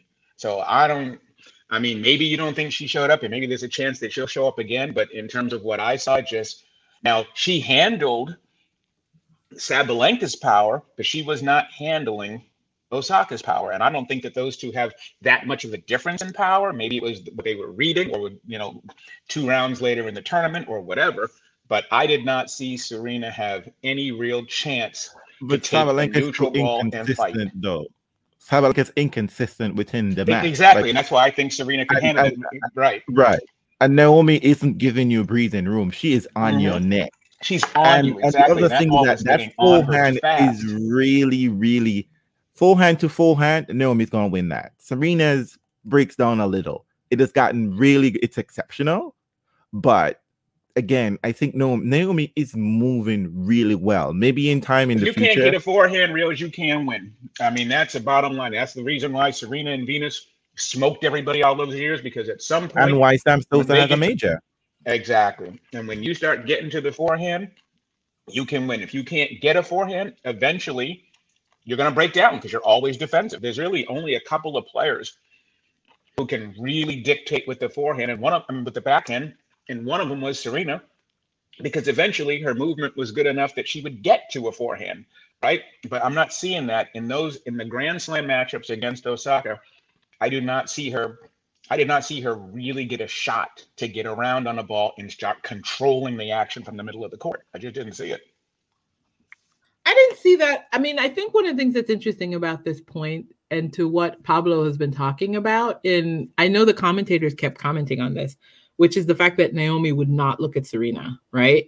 Is because she was sort of managing herself in the match. Even though she was managing her game pretty well, she was also trying to manage Serena's reputation in the match. Mm-hmm. And even the points where Serena was able to break, I felt like that's actually where the reputation sort of got in her head and allowed Serena to have a moment. But that moment for me is when Serena wasn't able to take advantage of it. Like, she didn't win another point for the rest of the match. Yeah, no, like you see your opponent falter a little bit, but then it didn't actually create a switch in Serena in some ways to but why? be creative or try something different. Like, I thought that was interesting because usually, listen, you see it happen. You see a young person playing, not even amazing, playing good tennis, but then occasionally they falter, and you the oldie out there is like, okay, let me use a little bit of my guile here. That See, just but I don't didn't. think Osaka's a young player. I think that she's got 3 majors. She ain't playing. Yeah. She looks at that. I think that here's the interesting thing to Pablo's point, and I wonder when you sort of speak to this idea of like ulterior motive. I mean, Osaka has way more confidence than she lets on, and at some point, and I wonder when that shift is going to happen. People are going to start looking at her and go, "She's a fake." And when I say fake, I don't mean inauthentic as much as I mean deep down. She's not humble about her abilities. No, she's knows not. She Coach, knows she can. you know win what? you. The coach gave it up. The coach gave it up, Howard. The Mhm. coach, Naomi's Wim. coach, let it out the bag. He did. He let it out the bag. Because Wim said, I looked around and I see the most ruthless calculating man. Can't get to Serena. Patrick got a lot done on that job. So I'm going But to where the second did he give it up? I missed this. Someone coach, put out someone put the out an interview with translated. him that was a translation. And he basically told us that she was ruthless, which is interesting because they've been covering her like she's a mouse and a kitten. Gina He was Mouse. the first one. He I was know. the first one to say it out loud Mhm. that she is ruthless. She's ruthless. And so it's interesting. It's interesting. If you to listen to this There hasn't been podcast, a you would hear couple- Real there- say that way before Wim Fossett even got that job. But they've been trying to There pull have out been a all the couple of receipts. interviews. Yeah. Listen, there have been a couple of interviews where Osaka has said things where you go, "That's kind of awful," right? Where she said, where she was in right before the final, and she's like, "Well, you hope that somebody's in their first final, and I really do hope they get nervous." I'm like, "Why are you rooting for somebody to get?" It's like, that's kind of shady, right? It's like, but she knows. because she knows exactly, she knows, and I think that what I'm gonna do at some point later today, even though I don't have time to do it, but now I'm going to make time to do it. I'm going to go back and watch that 4-4 game, and I want to see exactly what if Serena didn't take advantage, or if Naomi was like, "Yeah, I gave that game to you, and now I'm going to turn it up another notch." Right? Because I don't remember. I know Serena got broken at Love, but I don't remember all the individual points. Yeah, I don't. I think Serena's. Well, the serve was definitely not popping. But yeah, hang on. Just on the serve. That's the one thing that Serena controls, and it was at 46% for the match. And she's not even getting out of the blocks at the level that she should be at in order to take on somebody of Naomi's caliber. And of course, the unforced error count is heavily negative, and that's a lot to do with her unreturnable shots or whatever. But the thing that had improved enormously in the previous rounds since we saw her last at the French or whatever was her movement and court position, and she absolutely didn't have it in this match against Osaka. She forgot it. Yeah, and but because of it, she was hard. Paolo, let me ask you this though. What I was thinking about in terms of that too is when you think about golf, right? And basketball, in terms of when players get close to the end, the putter is what goes, right? Suddenly, them little 5-foot putts, suddenly you can't make them anymore. So you start to look for areas of slippage when it's time to go, right? And as a 40-year-old, soon to be 40-year-old, people talk about the inconsistencies of age, that you're not able to bring it every single day. But I'm wondering if one of the things that starts to go as a 40-year-old server, even with a serve like Serena's, is the fact that you can't expect to dominate necessarily through 60, 75 minutes worth. Maybe you can dominate for 20 minutes, 15 minutes, 10 minutes during certain stretches. But is it realistic to expect a Serena Williams fortnight to be 2012, where she's banging 24 aces at Wimbledon in a final? I mean, where do you see the slippage as a 40-year-old?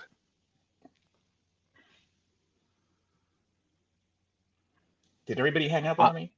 No. No. No, In movement. I think In movement. about it comparably. Who's somebody who is fairly comfortable on their serve but hasn't been able to do it in the Roger. Federer. Roger. Mhm. Roger, that's the thing we've noticed. That's right. That's where you see the price paid, and you think to yourself, it's in your control. This But is it's it. not necessarily I anymore. mean, but here's the thing: we say that is that the only thing you control is getting that ball in the box. right? How that ball is treated. Because I mean, let's be honest. A lot of the top returners, right? Serena's game is a good return game as well. I mean, they're putting you under pressure. Pull Maria, right? I mean, like she be coming in, being solid on the serve. I mean, and the minute she has Serena, she's thinking double fault. Because Serena standing 2 feet inside the baseline. She's like, I got to do something. Exactly. And I mean, like you also know the potential of Serena knows the potential of Naomi's return. I mean, that full hand is just like anything sloppy in that block. Yeah, Naomi is going to be all over that. And then you're going to be on the defensive. So I think, I mean, though the serve is within your control, I mean, I would say that, the returner, I mean, good return. I mean, look, Serena and Vika. I mean, that's not supposed to be a matchup at all because Vika really don't have, Well, and that's always been the difference with those two is that both can return, but only one can serve. Right. The key when you watch Serena to me has always been her return. Nobody talks about it because they always talk about they talk about her serve. But Serena, when she was at her best, when you're looking at 2013, 2014, she was breaking at 52%.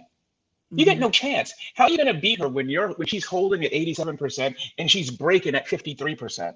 You're not going to win, right? So when you're watching her now, the Halep match was the one where I was like, oh, she can win this tournament because all of a sudden Halep was like, I don't even know where to go.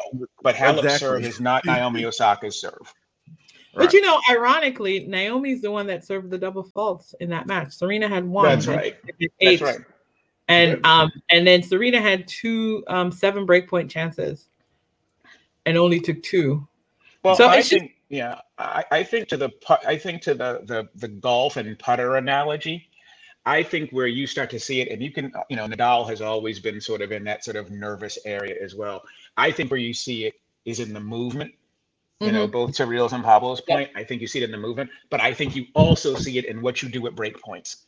Yep. And you also see it in I got to get this. You know how important that is, and especially unreturned break points. Like they say, like statistically, I was talking to some of the analytics guys over at the ATP, and they were telling me that the 1540 break point is the most unreturned serve in the sport. That's all nerves. That's like all nerves right there, right? I gotta get this. Yeah, there's another fact that was very evident in this match. If you'd watched Serena's sort of earlier rounds, she was frequently in trouble on serve, and she served herself out of it every time. Yep. She didn't here. No, she didn't.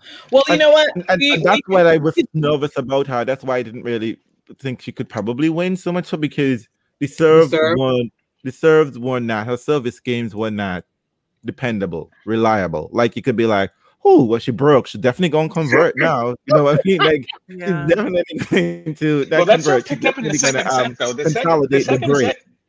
Yeah, second set made me start believing a little bit because she was moving. And here's the thing about Naomi, and I know, Real, as you said, you think she's a great mover. I'm not sure she's a great mover. She doesn't come to net. I mean, if you watch the final, she got stuck in no man's land so many times when she could have come forward or not. Go ahead. That is true, but Andreen pointed out to me, she don't need to. And no one has made her do that at all. Needs to. Yeah, I think Wimford is not someone. Wimford is not someone who's going to teach you how to come to the full court game. And so I think she has a half of a game, right? But it's like this thing with Nadal and Djokovic, right? You and Federer, right? Why are you playing them from the back of the court? You can't out-hit them. That's right. And you keep doing that. Maybe it's from the arrogance or whatever the case may be. No one has made Naomi pay the price for being in the back of the court. They don't demand her. I think a player like Barty could do it. She's trying to volley. I think she's like, she's out looking Radek. Yeah, I think the mid-court and net area is the Grand Canyon of modern tennis. Yep, it sure How is. many of the young players do you see moving forward? Nope. None of them. They only want to hit ground strokes from the baseline. God, That's all that's programmed into them. Coco Gauff, save us. She tried. Well, you hope that Coco, because she plays dubs, that she's that she can bridge that canyon. But it's 100% true. Like I remember I'm like watching the final, and the number of times she stretched Brady out wide, and then I was like, "Where you? Come on." Nope. Like I remember I was at Wimbledon, and I was at court 18, which is the best court there because it's so tight, right? It's the smallest court. And I was sitting behind Lindsay Davenport when she was coaching Madison Keys. And the entire match, I don't remember who she was playing, but the entire match, every time, because Keys has these big ass ground strokes, she didn't follow him up. And you could hear Lindsay going, "Where are you? Maddie, where are you? Where are you? Where are you?" And she would just stand on the baseline. She's like, "Where are you?" And she started losing that match. Back here. Mhm. I mean, if you watch a junior tennis match, watch a junior tennis match. We could keep going. We could keep going about this, but we have to shift focus a little And bit. I just wanted to segue into the men. Years ago, Andrina and I watched Mikael Yamir play a junior match against a Korean player. I'm telling you, they would run back to the baseline. They would run back to the baseline. They're not. I mean, I think maybe it's because of the highlight reel. Maybe highlight reel is like, it's all, power and from the back of the court. Maybe that's what it is. No. They can't volley. Yeah, they can't. None of the coaches teach. That's Look exactly at right. who are the last set of coaches that taught players to volley? Serena era. Basically, I like to say. Well, you know what? And listen, and we can critique that, but at this point in time, Sure. she has 4 slams and she doesn't have to right now. It will probably be required, and so she'll have to develop that part of her game. But for now, she's like, I'm comfortable hanging right back here. Yeah, beat me at what I'm doing. Yeah, right. Somebody like Shred but with more power. Yeah. And a better serve. Like, girl. Like, But bounce back from your baby. This is your pigeon. Naomi's your pigeon, girl. Like, Taylor. All right. So we wanted to chat about this because obviously the men's match took place last night, and we can obviously talk about Novak because he's got 18, but why should we do that when the question we want to know is who can compete with Novak? And so we posed a question last week, and we want to get into it. That's who can compete with Nole. That's the only person competing with Nole is a lines person. We've been looking. This is Black History Month, as we say. We don't get to talk about tennis and the Australian Open in February, so it's a perfect time to talk about really the missing link here in tennis, which is the Black male tennis player. The successful black male tennis player. What's going on? Yes. No, I mean, listen, but to be honest, we have a bevy. We have a bevy of choices on the women's a bevy, right? But we don't have a similar thing on the men's side. And if we're going to look 3 years out, who's on the horizon? Who has a chance of winning? And we could not comfortably lean in and say that any of these men that we currently see. Can't even see them in the top 10 right now. I mean, except Felix. I mean, Felix has a shot, obviously. I mean, because I think the difference is going to be with some of these players. It's like, what type of top 10 player are you, right? Mm-hmm. I mean, are you the Stan Wawrinka top 10 player? Which I mean, the Wawrinka Ferrer. I mean, the Wawrinka top 10 player, which is you're in the top 10 because you have these runs where you get to slams and you win a whole bunch of points. Or are you a David Ferrer type, although he was consistent as well, he never won, but, where you reach the top 10 because you play a lot of matches, you win a lot of matches, but that doesn't mean you're successful at the slams, and it doesn't mean you're even a threat at the slams. And so I think that the big elephant in the room here is, I guess the best way to put it is this an environment where they feel like they can succeed? You look at somebody like Francis in the United States and within that milieu, I mean, to me, the black male tennis player in the United States is in hostile territory.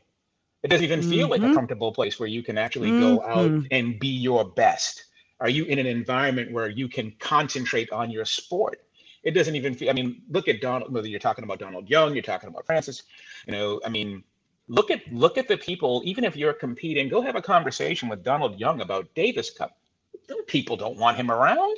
They didn't want anything to do with him. So, I mean, what would a comfortable environment do to their games? Okay, are you Preach. saying that they have common obstacles? I'm saying that I think that, well, I mean, I brought up two different points. I mean, obviously Felix is Canadian, and I mean, there's a Pan-African question here, then there's an American question. But if we just keep it to, let's just do this. Let me take a step back and let's just talk about game. Whose game do you think right now is good enough to compete at the highest level? The answer is none of them. I don't see anybody's game right now as a threat, never mind to win a major, but to win a Masters. I mean, I don't see anybody, I look at Francis's game. I mean, it's a wonky game. It's a power game. It's a weird game. I don't know, he's just he's a very talented player. He's got no backhand. However, he fought really hard. I mean, I love the way he competed. And it's just a really interesting sort of type of player. I mean, FAA just looks too young and too thin, and he just needs to get stronger and tougher in the whole thing. So that's a work in progress. I just look at them as players, and I think instead of looking at who's going to compete for majors, I'm looking and thinking, okay, whose game am I going to say, okay, in January you were X, but by December you were something different. A lot of guys are going to have to make a real leap, and I haven't seen it yet. I mean, I think that's a really fair point just from a games perspective. Because I remember when Delpo came on tour, he just grew leaps and bounds that year. Not came on tour. He was on tour for a long time. But you remember that definitive year when he made strides. He was improving week in and week out. You were just seeing it. We haven't really seen that comparable change across the men in general, and definitely not on not the black male tennis players. Well, I feel like the most interesting, that's all true, and I think that's all out there for everyone to see. The more interesting part of what Howard said is, why can't they thrive in this environment? And I think as black people in our ally Pablo, I think it's clear they're not welcomed. They're not welcomed, and you can't put somebody in a situation where they are being shit on before they even got there and expect them to be the best. We talked about before we started how black people tend to thrive in every sport out there that they're involved in, and they're the best. And in tennis, that just isn't the case. But if you've ever, been to tennis, which we all have here live, you don't see a good representation of yourself in any capacity unless you're wiping tables down. I mean, why do we think that America especially does have a pool of talent, but they're not being nurtured because the USTA doesn't want to nurture them? There's a reason. And the USTA has black representation in there now. You got Martin and Katrina and the rest, but it's not. Yeah. But the culture changes you before you change the culture. Well, one thing. Let's talk about this, but let's talk about this a little bit though, because Janina, to your point about the environment being problematic, but I think Howard makes a good point. Like, where are the talented players who have a game that can be transformed by is it like chicken or egg or what? Because I mean, are we basically saying that the people with the talent are probably just going elsewhere? Well, look at Coco Gauff. Look where she's training at and who she's training with. It's not here. It's not here. Mm-hmm. I was about to mention that years ago. I mean, black people, particularly in the performing arts, writing, singing, they left America. Not to say that Europe is less racist, but I don't think they would encounter. They are being shielded by their Americanness, and they don't have to necessarily encounter that level of that in-your-face restriction. There would, so, and unnecessarily the internal politics, because they're paying, they're not part of the system. France, I think, as you can see, France, whatever policy France has in place, it's letting every and sundry color, race, creed thrive within that system. You can get there. They just don't have a good system altogether to get to the next level. To be, established on the pro level. And I think America has lacked that a lot, because I do not understand how America can be so multicultural, particularly in the major city areas. And you're not seeing a more diverse group of people that come up within its ranks. Well, Like Jen this is- Brady should be Juanita. You know what I mean? Jen Brady should easily be somebody else. I mean, like, they should be not just black, not just white. They should be Hispanic. They should be Asian. A lot more. I mean, like, America should have like fields and fields of teams, Yeah, but black, Okay, black is that- women, is go that- ahead, Pablo. but they don't. Wait. So, Howard and then Pablo. I was just going to say, I mean, I think black women have way more possibilities because, I mean, let's think about this in terms of the money, right? If you are a black male athlete, A-list athlete in this country, if you've got plus talent, there are plenty of opportunities for you to make huge money in different places. If you are a plus talent woman in this country, tennis is the best place to go. It pays the Yep. most. It pays the best, right?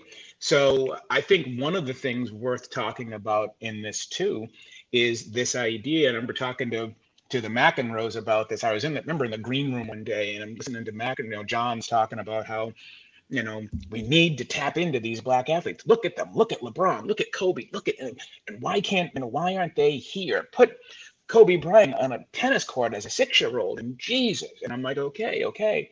But then I'm also listening to it this way. You go back and look at the history of black tennis, you know, where Arthur Ashe and Althea and the rest of them came from. They didn't come from this underserved charity thing. They came from a black nurturing environment that taught them to be, you know, citizens and full citizens, not this, you know, that this belongs to you. This, you know, the ATA, this is yours. This is your circuit. It's your tournament. You're going to be taught by black players. You're going to be watched by black people, and you're going to be able to thrive in this environment. And we're going to send you out and prepare you to do this the right way, right? Today, when we talk about black people in tennis, all we're doing is talking about charity. We're talking about underserved communities and all of that other stuff, and that changes everything. You walk in there, it's like it's like walking into a place knowing full well you're the only person on scholarship, right? That everybody else, like when you walk into the private And school, they let you know that too. They let you know it that from the millisecond you get in here that the only reason you're in here is because somebody else is paying for you to be here. What does that look like for you, Pablo? You had a point. Is that a contrast that you notice in the English system? Well, I probably know more about the American system than I do the British system, but I think there are a number of points here. One, I think talent, it isn't there. And one of the reasons within, say, the black players, you have a bevy of 5 or 6 who are decent players, but I don't know if they have the talent or if they have the level of competitiveness to push them to up another 2 or 3 levels. And I come back to that in a minute. I think there's another issue here, 2 issues, but they're interrelated. Tennis in the States has always been a white person sport. There have been the odd black person that succeeded. And sometimes they rise up the ranks like Catriona and they go into managerial or executive positions and they can do something, but they're rare. And that's true of all non-white ethnicities within the States, whether they're Asian, whether they're Latino, whatever. And I think one of the reasons tennis has been very much a white person's game in the States is socioeconomic. It's belonging to clubs, it's being able to pay for coaching, etc., etc. And I'm reminded of when the USTA was backing Sloane, and they were paying Sloane millions to get her tennis career together. She was earning millions at the time, and they continued playing. And I just thought to myself, imagine taking that money and going into a community where you see there are prospects at grassroots, and you are able to start changing something. Because Sloane doesn't need another $1 million from the USTA. She's going to make plenty of money in her career. But you could redirect that into it. It reminds me a little bit, like the groups that went around very quietly and got people signed up to vote at the last general election. Right. And that's what changed it in Georgia and other places. It's action on the ground. And I think if you Also, if you're a young kid and you're looking up and you see LeBron and you see what he's earning, and then you see what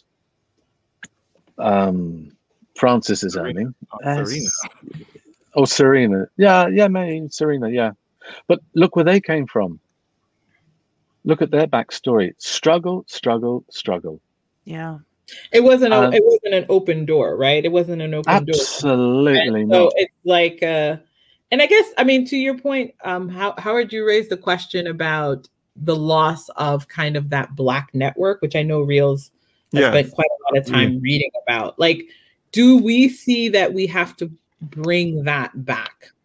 I think that I think you cannot.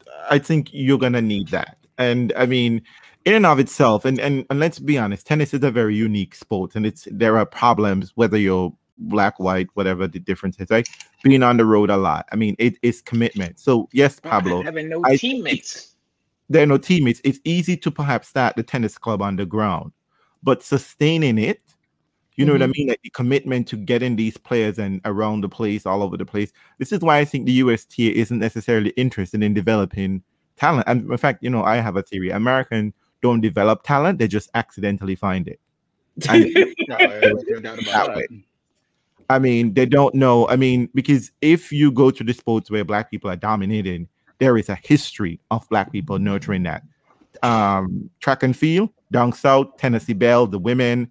I mean, track and field is one of the only places where Black women could thrive, and black men had no problem with women playing sports. So that's one of the reasons why there's a huge history of Black women playing sport. But I do think, you know, tennis in of itself is a lonely space, but it's also a lot of microaggression.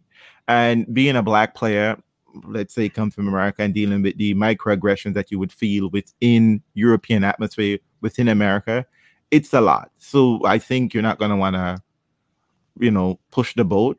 You're not going to rock the boat. Basically, you're going to be there. And I think there needs to be a network. I also, and I think it's the only way it's going to work if there is a network of people who understand what you're doing, understand where you're coming from, and can support you. Otherwise, it's going to be difficult. You're right, Pablo. There is a need for talent. That is true. But one of the things I think it goes back to the heart of the question that we were asking about, it's the coaching. Even when you do find someone, it's very difficult to thrive when you're in an oppressive environment. You cannot thrive, no matter how talented you are. The microaggression, people like I get, but isn't that grist to the mill? That is what made Serena and Venus what they are. Well, it depends exactly. And it is. Yeah, absolutely right. But can we introduce the gendered question here? Because I think we've been talking. We're very clear that from Black male tennis players, it's a very different thing. Yeah. Hey, Andrew, can I throw this out quickly? Yep. I say this all the time in all types of examples. The culture changes you before you change the culture. And one of the biggest places, like the difference between the NBA, let's take three sports, for example, take the three majors here. Take the NBA, take Major League Baseball, and take football, right? Baseball forces you to adapt to that 150-year-old redneck ass sport that it is. That if you draw attention to yourself, what's going to happen? They're going to throw the ball at you. Right? At 95 miles an hour, someone's going to throw a baseball at you if you show any sort of individualism, right? And in a modern television image-based age, you know, and also add into it that historical Black flair that we have, right? You walk into that environment and you're automatically in a hostile environment. Like Ken Griffey Jr. used to talk about the fact that, and he grew up in the game, his father played Major League Baseball, that I went to batting practice with my hat on backwards one day and they were, you know, treating me like I had, you know, that I had shamed the roots of the foundation of the sport, right? The National Football League, that sport controls your money, right? So they have this, the NFL is a militaristic sport. It's this next man up, you know, trenches, you know, listen to all the war analogies and everything else that, you know, and they battle constantly with the fact that you've got a 70% Black workforce who plays the game with a certain level of swagger. They play the game, and they throw flags and everything else, trying to prevent you or tamp down your enthusiasm for your natural style. And so that's what this constant battle is. Now they let you celebrate when you score a touchdown or make an interception. You can go into the end zone now, and they all do their little camera dances and everything else. They had to negotiate that through collective bargaining. That's how badly the league was like, we don't want black individualism and sort of black flavor. Mm-hmm. The NBA is totally different. The NBA adapts to the people who play it. It's a black game. It's a black street game. It's a black hard court game. And now you go into the NBA, and the NBA, they play music while the game's playing. It's a totally different sport. The NBA is very welcoming to the black male style. So here we are in tennis, and you get a couple of people. I remember being at the U.S. Open when Donald Young beat Wawrinka in that crazy first or second round match, right? And Donald Young was all hyped up, black male hype, basketball hype, looking at it the same way that we look at black male athletes. And there were so many people I saw going like, this isn't the NBA. They were really racially coding his behavior on court. You see it too with Francis. When Francis starts winning, he does his little LeBron thing and rips his shirt off and does all that stuff. And you could see people kind of uncomfortable with that black male style. They cringe. And they cringe. Does that belong here? Donald Young had a whole treatise exactly about wearing his hat backwards, wearing his hat crooked and sideways. And Martina Navratilova and company lost their freaking mind when Nick and Serena came on with headphones. Mm-hmm. I mean, and now they all do, right? But do we want that black male style in this sport? I mean, I do. Well, but what I'm saying is that you want exactly. But what I'm saying is that contributes to this idea of hostile environment. That this is they don't want it, and they want you to act like a tennis player. Yeah, and there's a very defined structure of what that looks like. Act like a tennis player. It is very defined. And the stereotypical black athlete doesn't even come close to fitting in that box. Well, and that's one of the reasons why when we talk about Serena, this is a style question. And this is the reason why I think when we're watching the commentary, it's not just the fact that Serena stands are incredibly sensitive about Serena. It's also the fact that people are very much aware of the coding, of all that cultural coding when you walk into that environment. So I go ahead, Pablo. One thing I wanted to add here is it is virgin territory, basically. Also, it's a new place. And think about it. Other than James Blake, who's the most successful black American tennis player? Pablo, can I stop you? That's not in the current crop. Yep. I was going to say, who's actually sort of facing this as well is Kyrgios. Kyrgios tries to bring tennis like a basketball player. He shows up with that sort of team sport, American, attitude that people go, that's not tennis. I'm sorry, Pablo, go ahead. I was just thinking about that sort of style question. Yeah, no, we'll come on to him because he's an interesting example of the pluses and the minuses. He is facing anti-blackness and the same sort of behavior that sort of is reserved for black players, and he's not black. And ethnically, he's not black. Historically, maybe. But he brings the energy, and he makes no secret. Right, he makes no secret about who he's emulated. But I just want to point out, Andreen brings up a very interesting point about gender, and I think gender is part of the question here, because, and it goes back to sex. In many spaces, in many white spaces, gender plays an issue as to who they would accept more, depending on whatever it is. For example, like ballet, they would accept a black male dancer over a black female dancer. Skin colorism matters. I think in tennis, it's easier to accept the black female body, though it's often problematic, as we know, over the black male body, because guess what's going to happen? Guess what? Can I tell you? They're thinking about these, quote unquote, these hot, virile young men, fit bodies. We know tennis players are fit. They don't always know how to dress themselves, which is another issue. Showing up at the country club. And guess what? Nifty and Cindy is and Karen gonna lose their minds. And this is going to worthless. Like they just imagine this because imagine the problem. I mean, because we know how this works when it comes to when we see it in basketball and sports and whatever the case may be. I mean, women throw themselves at athletes no matter what. You know, men too. Men, women, everybody throw themselves at athletes because they're the fittest set of people out there. They're accessible, whatever the case may be. I don't think tennis establishment is willing to see themselves or open themselves to that idea of black males dominating it. I mean, look, but John Isner losing his freaking mind over Monfils because he knows Monfils has the juice. Yep. That was a great match. And I mean, like, he was so no mad one is about coming. it. I mean, you look at Monfils, and I mean, Monfils is who brought basically. Monfils has the same energy as Usain Bolt, right? But without the resume, right? Just imagine without doing the hard work. Wait, I well, don't, yeah. you know, and I don't want to say that because I think this is one of those again, things it goes back to. Let's not talk about this thing because there's this narrative about Monfils not working hard. He doesn't, and he hasn't. But I don't. And it's well known. And it's well known. I don't even know if that's the case because any coach that's ever talked about Monfils does not necessarily that Monfils is not a hard worker. That's not, maybe he's not a smart worker, but that's not always been the thing that's lobbied against Monfils. Like, yes, maybe he hasn't maximized his talent the way that we would have wanted to, but the narrative around Monfils is consistently about laziness. When, let's be honest, Monfils has been a top 50 player for a very long time. There are people who Top have 20. a similar, and there are Top people 15. who have had, and I think that this narrative around him being lazy is specific to Monfils. So much so that I hear people call him clown heel. No one talks about Fonini in this manner. I mean, nobody talks about any of the others who are similarly engaged in kind of a certain persona on court.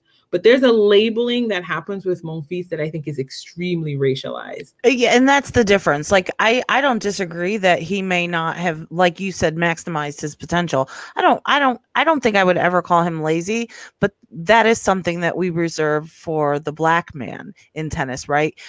Fonini and Monfils are mercurial, talented, doesn't work hard enough, doesn't want it. The behavior is all wrong, you know. And also, it goes to black women as well. Look how quick, we can talk about Chrissy here and whatever. Chrissy is out here penning open letters to Serena. Girl, you need to go your legacy, etc., etc. But Chrissy ain't saying word to BB. She ain't saying that was Ostapenka. She ain't saying that to all of these girls out here who have been struggling and not produce it. Well, no. I want to come back on this. Yeah, come back around to that. But yeah, I just want us to be really careful because I remember when Monfils got together with Svitolina. And the narrative was that Svitolina was going to make him work harder. Mm-hmm. And that to me is a real fine line. And also we just talk about Monfils' coverage and how people talk about Monfils. And the way that they characterize his game and the way, they talk about him with sort of an animalistic framing, a lack of intelligence framing.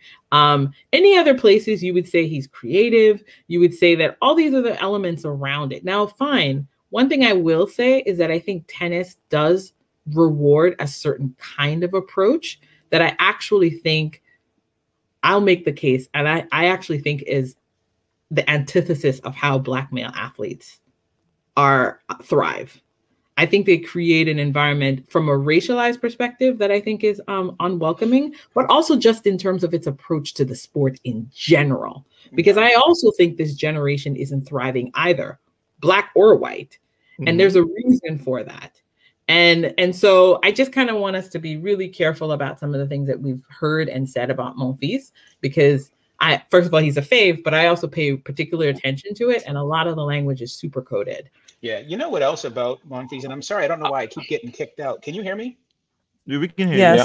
Yeah. I was going to say, I think there's also something else about Monfils too. And that is he is also the antithesis of the sort of ferocious black male competitor, right? He's an easygoing, laid back, fun guy, right? He doesn't approach the game the way you expect a true competitor to. I mean, he really does You know, he strikes me as a work-life balance guy, right? He doesn't cry after losses, and he doesn't necessarily go, wild over wins. And so people look at him, he's a really curious player in a lot of ways.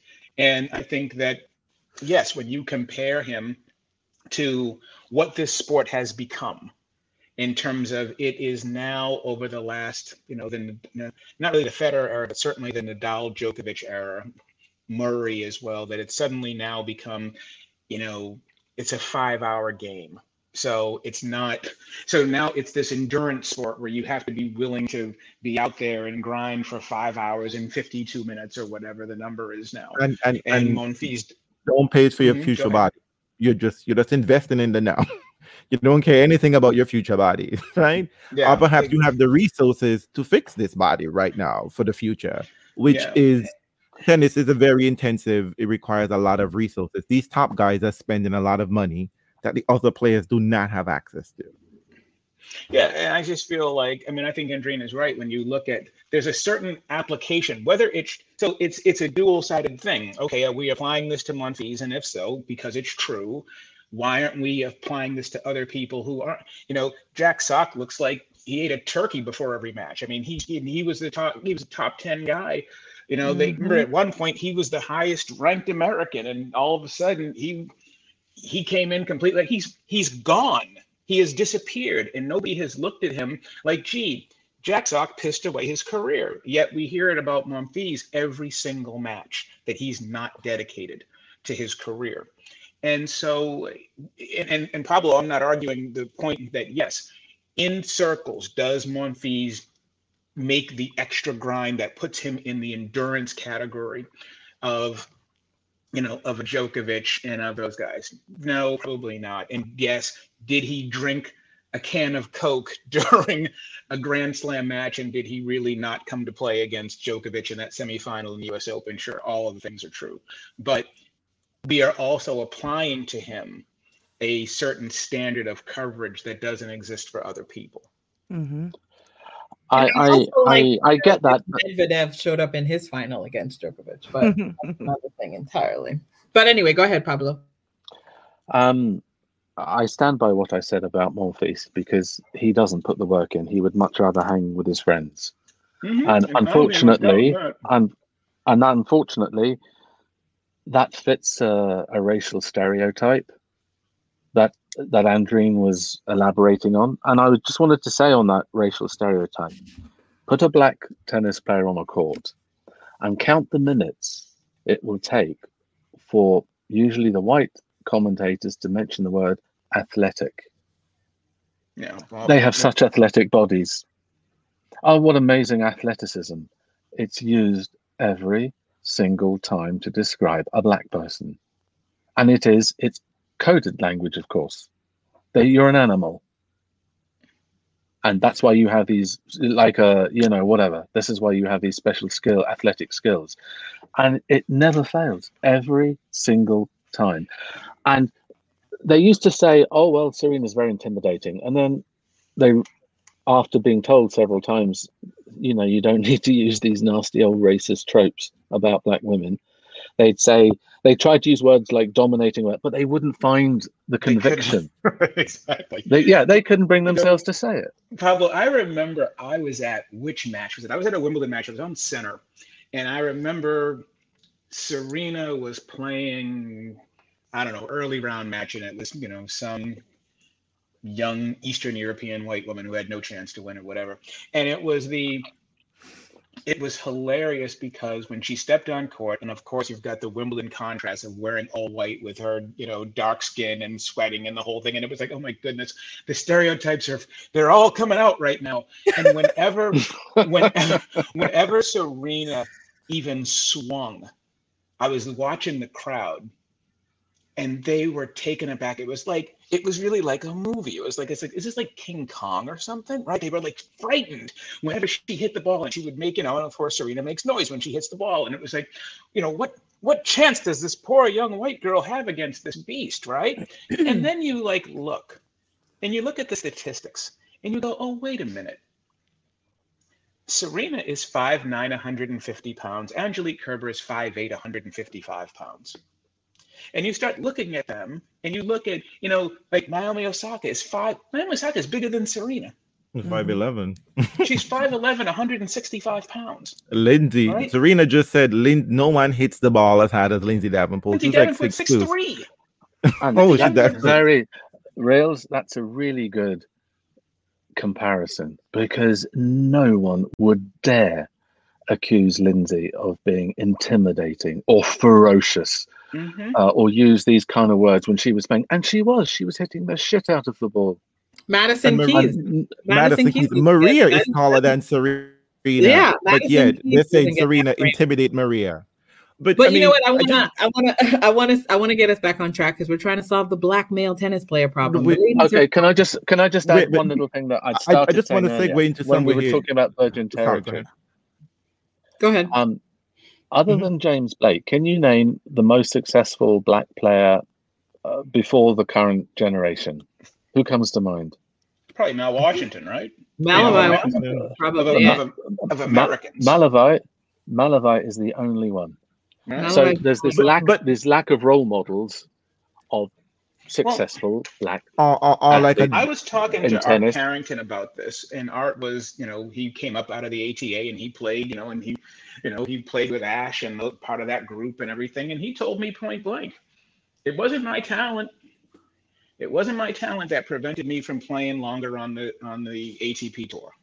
I was done by 75. He's like, I couldn't handle the white backdrop. I'll just admit it. That shit is mine, and I will own it. I couldn't handle it. He's like, Arthur could navigate, and he could code switch, and he could do all those right. things. I gather that. That's what I think. And I think Althea couldn't deal with it for too long. It was just exhausting. Well, you know what? Because she had to also deal with the gendered issue. I mean, it's a whole different thing when you're being someone is checking to see whether you're actually a woman. Arthur wasn't going through that issue. Well, you know what? This is the thing. So can we talk about this then? Because what we're putting up is these parameters that are not changing, right? So what we're saying is, are we establishing that this is a white sport, and for a black male tennis player to be in this sport, the white gaze is very powerful? How does one tackle that? You gotta but be I just want to add to that thing that because we have been talking about this situation not in the sort of external issue, right? The things that they have to deal with externally. But I think part of but I think part of the problem issue is that the black male player, black players on a whole, is facing this on a personal level. Like they're hearing this from their coach. And their peers. I mean, how do you and their peers? How do you? So this isn't something that just have to navigate the system as the ATP, but just in an everyday, your boss is like. I mean, I've worked in white spaces, and I can't even begin to tell you the kind of shit that bosses would say to me. Like, are you kidding me? Like, just over something really simple and silly, the microaggression. And again, tennis being a lonely sport, there is no real immediate, support system right then and there to sort of like navigate and deal with that. And I just want to just acknowledge Chad was speaking of a story about seeing Michael Moe play, because he follows Michael Moe. Thanks for keeping my babe in check, Chad. He spoke about when Michael Moe won a match and just how the crowd would behave. They want to touch his hair, they want to touch his body. He said it was very get out-ish, which I mean, they don't. That's kind of. I mean, yeah. Be honest, Rails. Day. You're at the front of the queue there as well. I mean, but just from a personal appreciation style, not from I'm going to put you in my basement. Exactly. I know he's human. I know he's full 100% human. I just want to know him on a personal level. But I mean, and he's gonna feed. Seeing a crowd of white children treat you. I mean, like, and it's children and adults. Freak show. Mm-hmm. I mean, like, it is. Okay. Well, let's remember a couple things here too, right? Wait. Go ahead, Howard, and then Pablo. I was just gonna say, let's also remember too that what Reels is talking about. Just two quick points. One, this is what we all deal with, whether you're an accountant, whether you're a journalist, whether you're a tennis player, in terms of feeling like something belongs to you. But number two, imagine trying to play Davis Cup with the American MAGAs as your teammates. You've got John Isner and Ryan Yeah. And Pablo, while Howard is recovering, go ahead. Yeah, no. I just Am I still here? it was worth You're here. Yeah. No, And I was going to say I was just going to say the other point. The other point that I was going to make there too was let's also not forget the fact that it was James Blake, if I'm not mistaken. Pablo, correct me on this. That when he was playing Hewitt, oh, you're just giving the black guy the call when he had a black chair ump. So these guys, yeah, Howard, I was there. Oh, you were go ahead. You got the floor. 2001 US Open.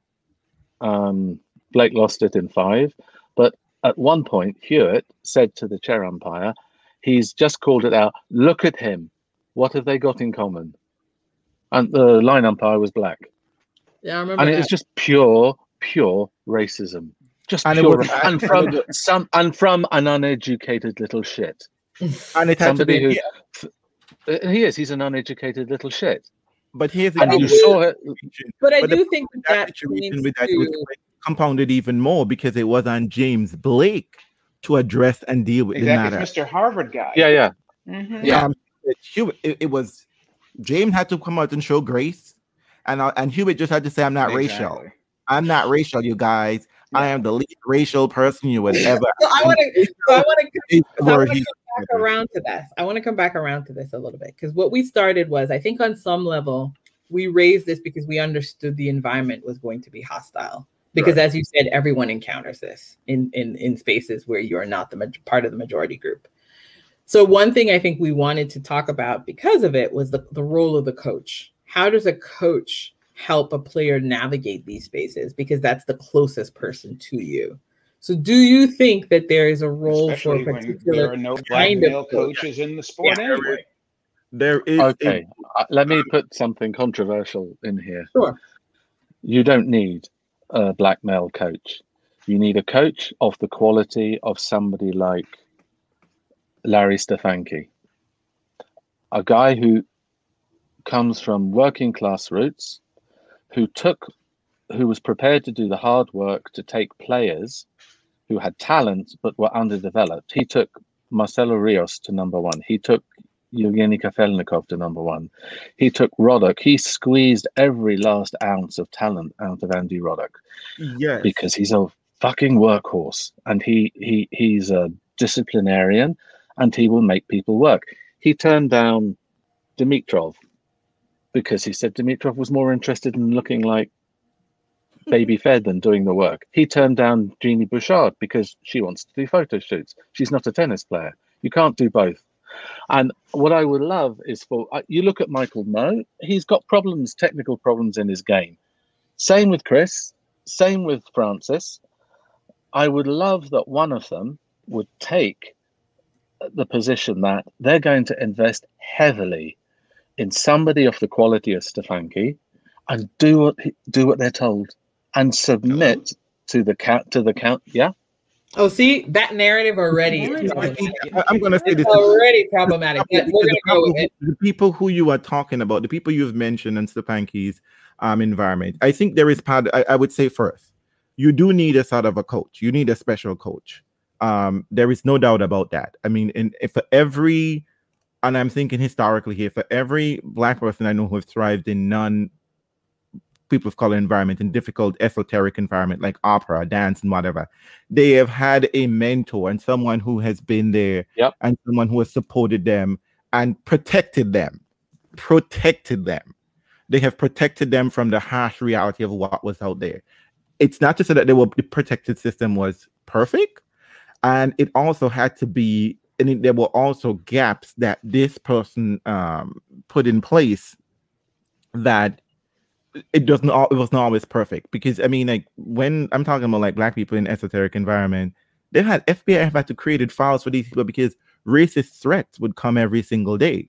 And I imagine, I mean, Serena and Venus have faced threat, people drowning their dogs, etc., etc. But I do think that you do need that when it comes to the black players, you're gonna need more than just the workhorse type of, like, the person who there needs to be more, because they will not be able to understand when a player is in an environment, in a situation, a racist situation, Can Stefanski Yeah, you're actually going to need somebody who's a workhorse and who gets it. you can't say, "Oh, go out and hit more forehands"? That's not gonna work. It's the. I mean, the But coach. yeah, because There's an element of realism here. But There's an even element of Wimfisette- realism. Sorry. But even Wimfisette makes that point, right? Like when he's talking about coaching Naomi Osaka, you have to understand what it meant for her to do the Black Lives Matter thing. I mean, he was very dismissive on some level when he talked about it like it was a throwaway, but you also have to understand within the context within which your player is playing and what is going to make them comfortable. Like he's already acknowledged the role of her parents. He's acknowledged the role that she wanted to take from an activist standpoint in the middle of a tournament. Like I just think that in some ways, from the players and the coaches I've heard speak, they don't seem to have a real grounding and understanding about all of the context of the environment in which their players coming from. Once again, here is the issue. Are you adapting to the people who play the sport, or are you asking the people who play the sport to adapt to it? The type of people, like for example, and I think this is like, Indian and I were talking about this offline with Reels as well, about all the commentary about Chrissy have written about the media commentary when it comes to these matches. Are you going to recognize that you're talking about a different group of people? Like, for example, how can you talk about the legacy of the Williams sisters and how they've changed the game and how they've opened the door to all these different new types of diverse people who are playing it, and then not recognize the experience of that diversity? So essentially what you're really saying is if we're only going to take one piece of it, which is to say look at all these different types look at this rainbow of people the Williams sisters have brought into the sport, but we're not going to acknowledge that they come from different backgrounds, have different needs, require different things, and are in hostile environments, then essentially what you're saying is we need you to become white as fast as possible in order for you to thrive here. And also added to that, I mean, my favorite thing is that they like to praise you for overcoming adversity, forgetting that they were the adversity. Like Muhammad Ali. Like Muhammad Ali is the greatest player, whatever the case is. You didn't like that dude. Y'all told him to get out of town. Y'all ended his career. There's so many athletes who have lost their career because of this situation, racism and just the politics around involved. I mean, they've killed career. And like I said, it is a very difficult sport to navigate, you know what I mean, in and of itself. And I think when you add the racial element, right? And it's also expensive, right? This is not tennis don't deal with unions. And you're dealing with an environment in terms of, and the players can't really get any headway to change much of anything, really. You just have to make a lot of money and be the top player and hope that the top player involved is smart, because otherwise you're in trouble. So really, can I just ask though, how do you, only because I just saw that Yvette says that, I think she means my comment is very problematic. She's probably right. And she's always right.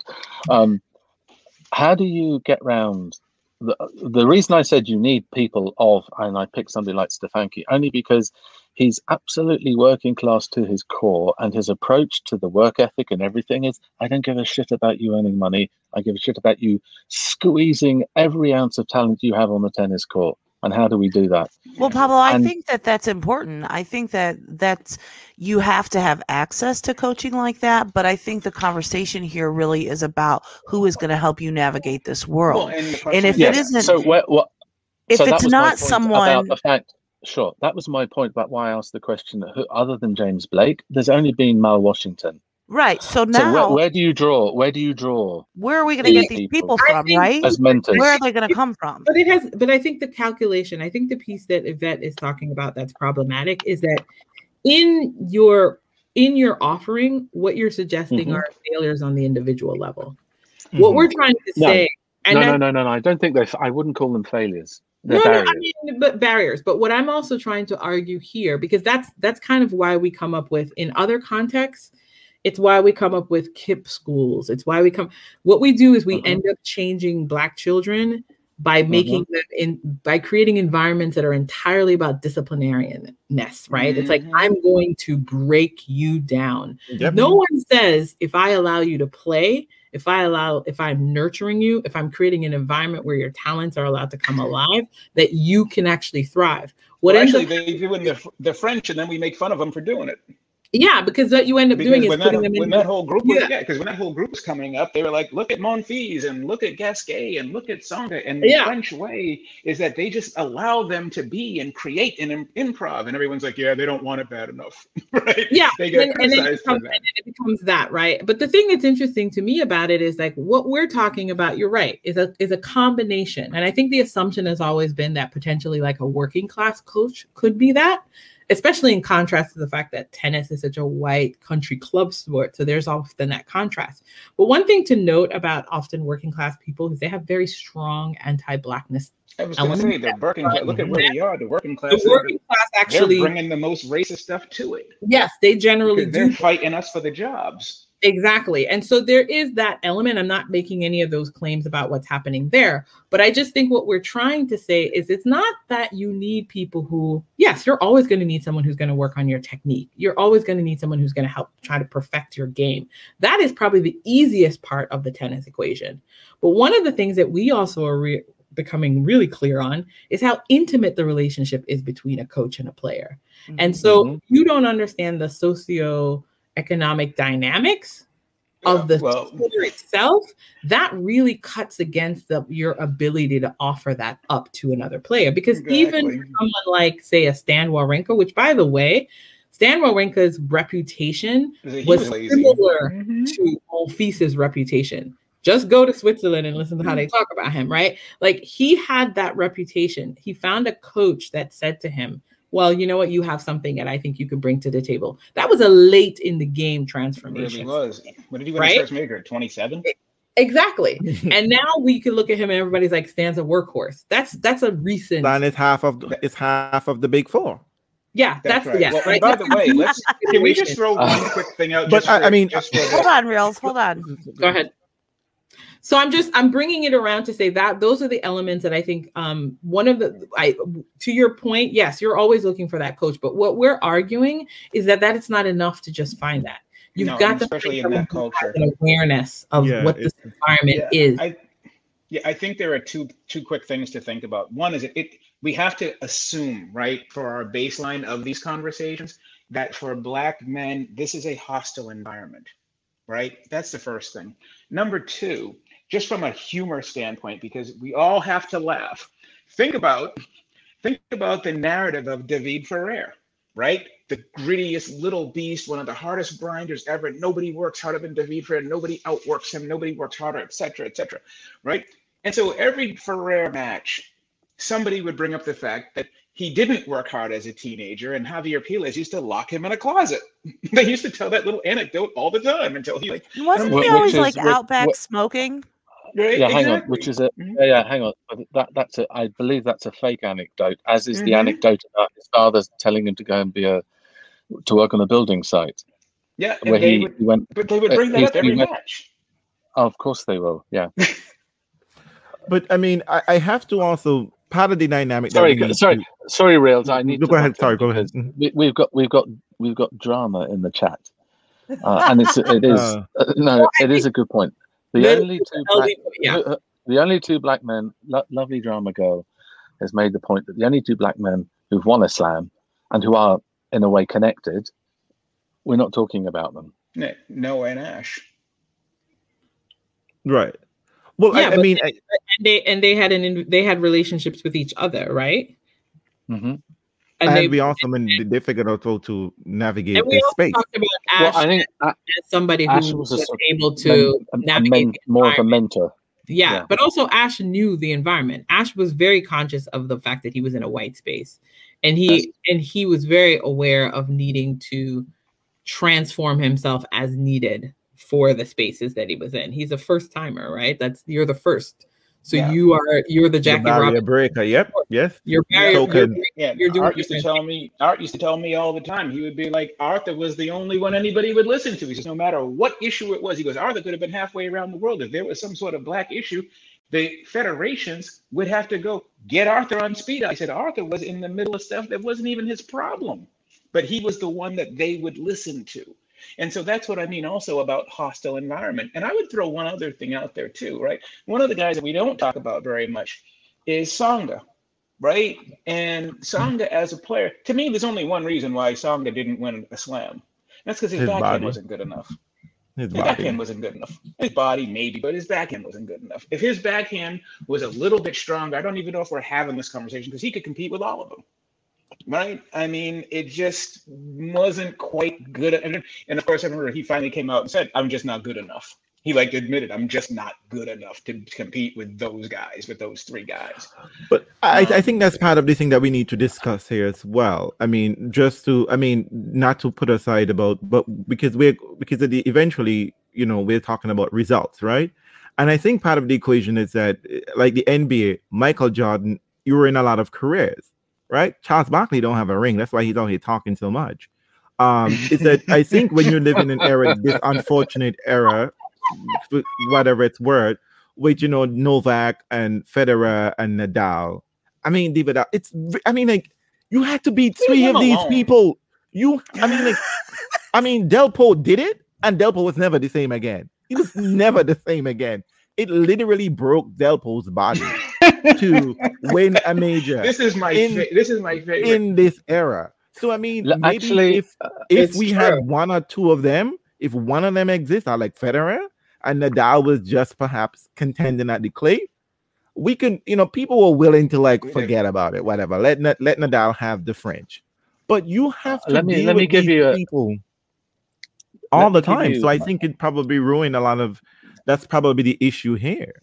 That's part of the issue about winning, right? About probably transforming the sport. And then you've got three major champions playing. That's also ruined a lot of white players' careers. Right. Well, I mean, and not only that, but ruined a lot of them. I mean, for example, what are we going to say about the French Open careers of Roger and Novak? They got one apiece. But here's the other thing too. Nadal has ruined Spanish tennis because the French Open was where the Armada was making some kind of noise, right? And the South American players, they were owning the French. They were contending on the clay. Because here's the thing: with Nadal around, you can't even win a clay court tournament. You can't even win a couple one. of them. Mm-hmm. You gotta go. Dominic Thiem had to go learn his trade in Buenos Aires. Wait. And he's still in making it. 1 second. What's the point you want to ask, Pablo? It just occurred to me that how temporal is this issue, in that we've seen success for people like Ash and Yannick Noah in basically the 1970s, and then we have had Serena through the late 90s, etc., and Venus and so on. One comparison that, and I'm wondering, how is it more difficult now for let's say a black male tennis player to do what's required or to make headway than it was, say, 10 years ago or 15 years ago when James Blake was playing? And I just illustrate this with one example from another sport, soccer. Here in the UK, I've seen a lot more soccer since I came back. And I've seen a lot more on social media about soccer and so on. The most talented players in the UK are black players. The level of racism since I would say the last year or two is off the charts, whether it's shouting them at matches or on social media. And I feel partly it is related to the political climate. I was going to say, is it Yes. Brexit? Yeah, Exactly. partly Mhm. Brexit, but it's populism, the sort of thing that 75 million Americans voted for Trump for. It's this 100%. dirty, nasty, atavistic, disgusting, classless shit they carry about And other didn't we go people. through that, Pablo, as well? At the was it the 2000? Let me see if I got my World Cups right. Was it 2006 when they were talking about the French team not really being truly French? Oh, yes. Oh yeah. Les Arabes. Not 2006, last World Cup actually, because France won last World Cup, and the French. Yes, but most of the players are from former colonies. Well, stop colonizing colonizers. I mean, this Or, is, yeah. They were not white. That's just it. They were not white. yeah, they were not And white. because France has a very interesting system about whether or not you are, but they were definitely France don't like to say colonies, and they're part of some of them were probably from overseas department, like in Guadeloupe and Martinique. But everyone noticed the Still diverse. colonies. They're still colonies, but like I said, France don't say that. And that's what what's his name was saying. That's his point. He's just like, these people are French. Okay, there are no Yes. hyphenated French people. There is no African French. There's no French African. There is just French, right? And he doesn't understand that space, right? He doesn't understand. And I think that's what we're getting at, because this isn't even so much so the results, right? Whether you're winning majors or not, because winning majors is a whole other situation. And as you can see now, even if you Only four people do it regularly. exactly, you know, we can We're literally just talking count. regular career. Exactly, we're just talking about regular career.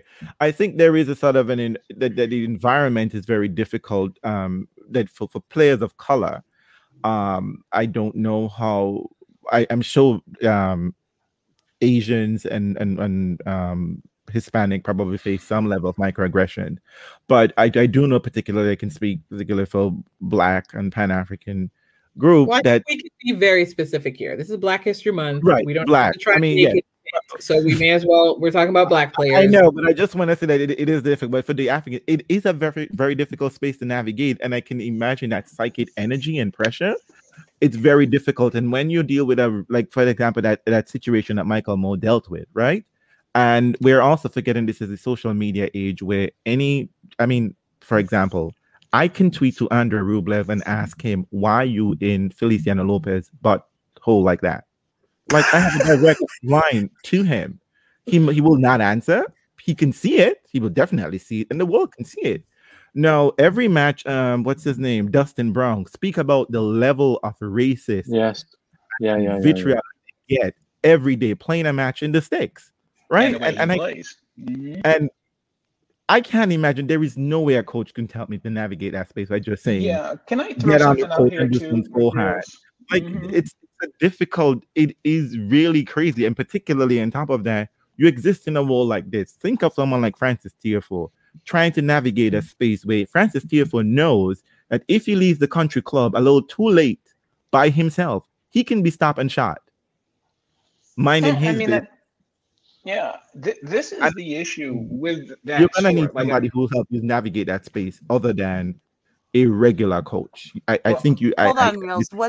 What's that, Howard? Howard, go ahead, Howard. what I was going to say was, as we go around and it doesn't feel totally circular, there's a part of me that has real fatalism about this entire conversation, because the one part of it that I thought, we were trying to get to, and each time we sort of get to it, we hit that sort of that piece of fatalism, is how do you change this culture? That the culture clearly has to change. That what we're really talking about here is that, I was thinking while Reels was talking, I was thinking, why don't I cover NASCAR? I don't cover NASCAR because that shit is hostile.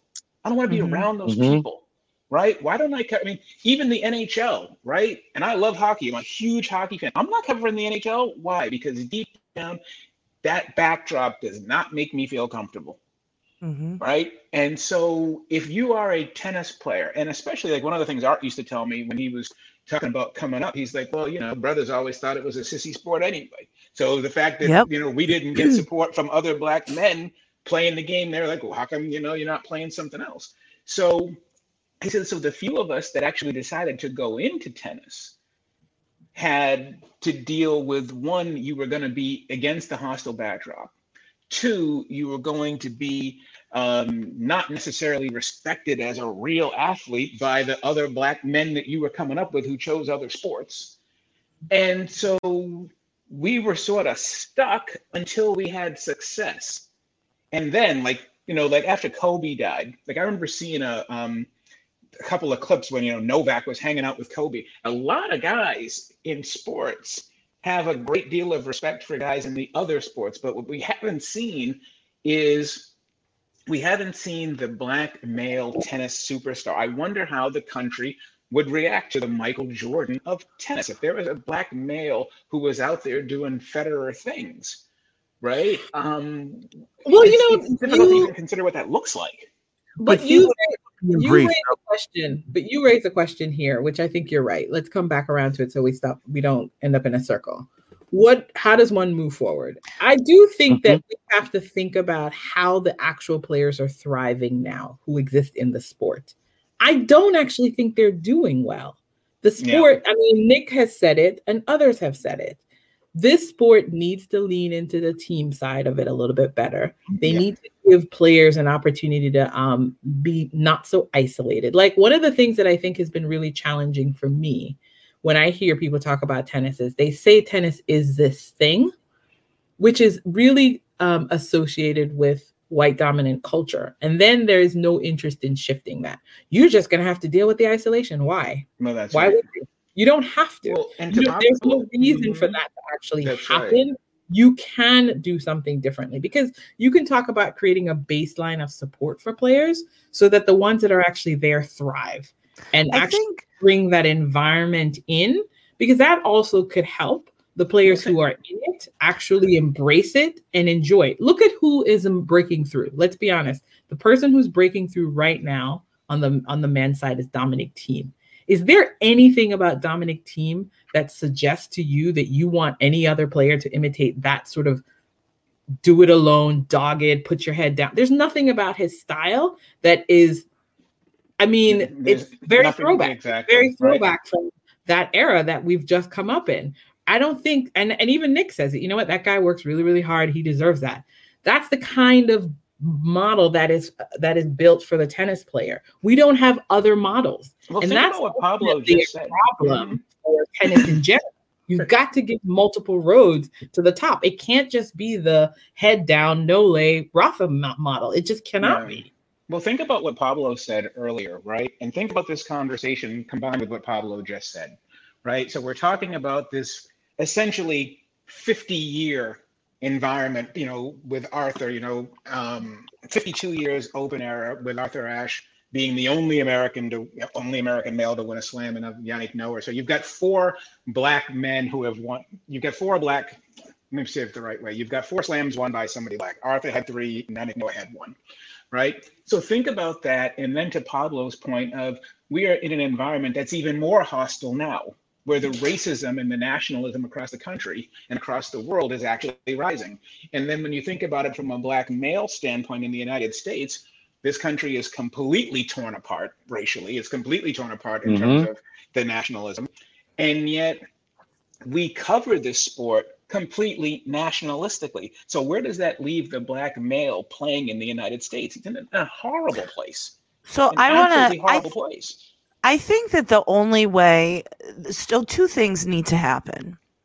Right now, we don't have a bank of ex-black tennis players to pull from to even guide the people that are there today. However, I think they are there. They're there. They're just not being tapped. Oh, by the way, quickly right there, that reminds me of something. So after George Floyd gets killed, right? And now all of a sudden racism exists to people. So the phone rings. And of course, ESPN is going out of its way now, because now suddenly everybody is involved. It's Patrick McEnroe, Hi, Patrick, what do you want to talk about? So he calls me and we have this conversation, and he's telling me about, I want you to come on my podcast. I'm like, great. Okay, Patrick, how many times have you ever asked me to come on your podcast and talk tennis? And Patrick and I, have a good relationship. And it was a great conversation in some ways, where he was talking about trying to tap into people, but I also want to make sure that I'm not, being, condescending, because, Zena and Mal and all these folks that, we sort of came up with, we all, I don't want to feel like I'm patronizing them. And I was like, Patrick, call them and then call them again and then call them again.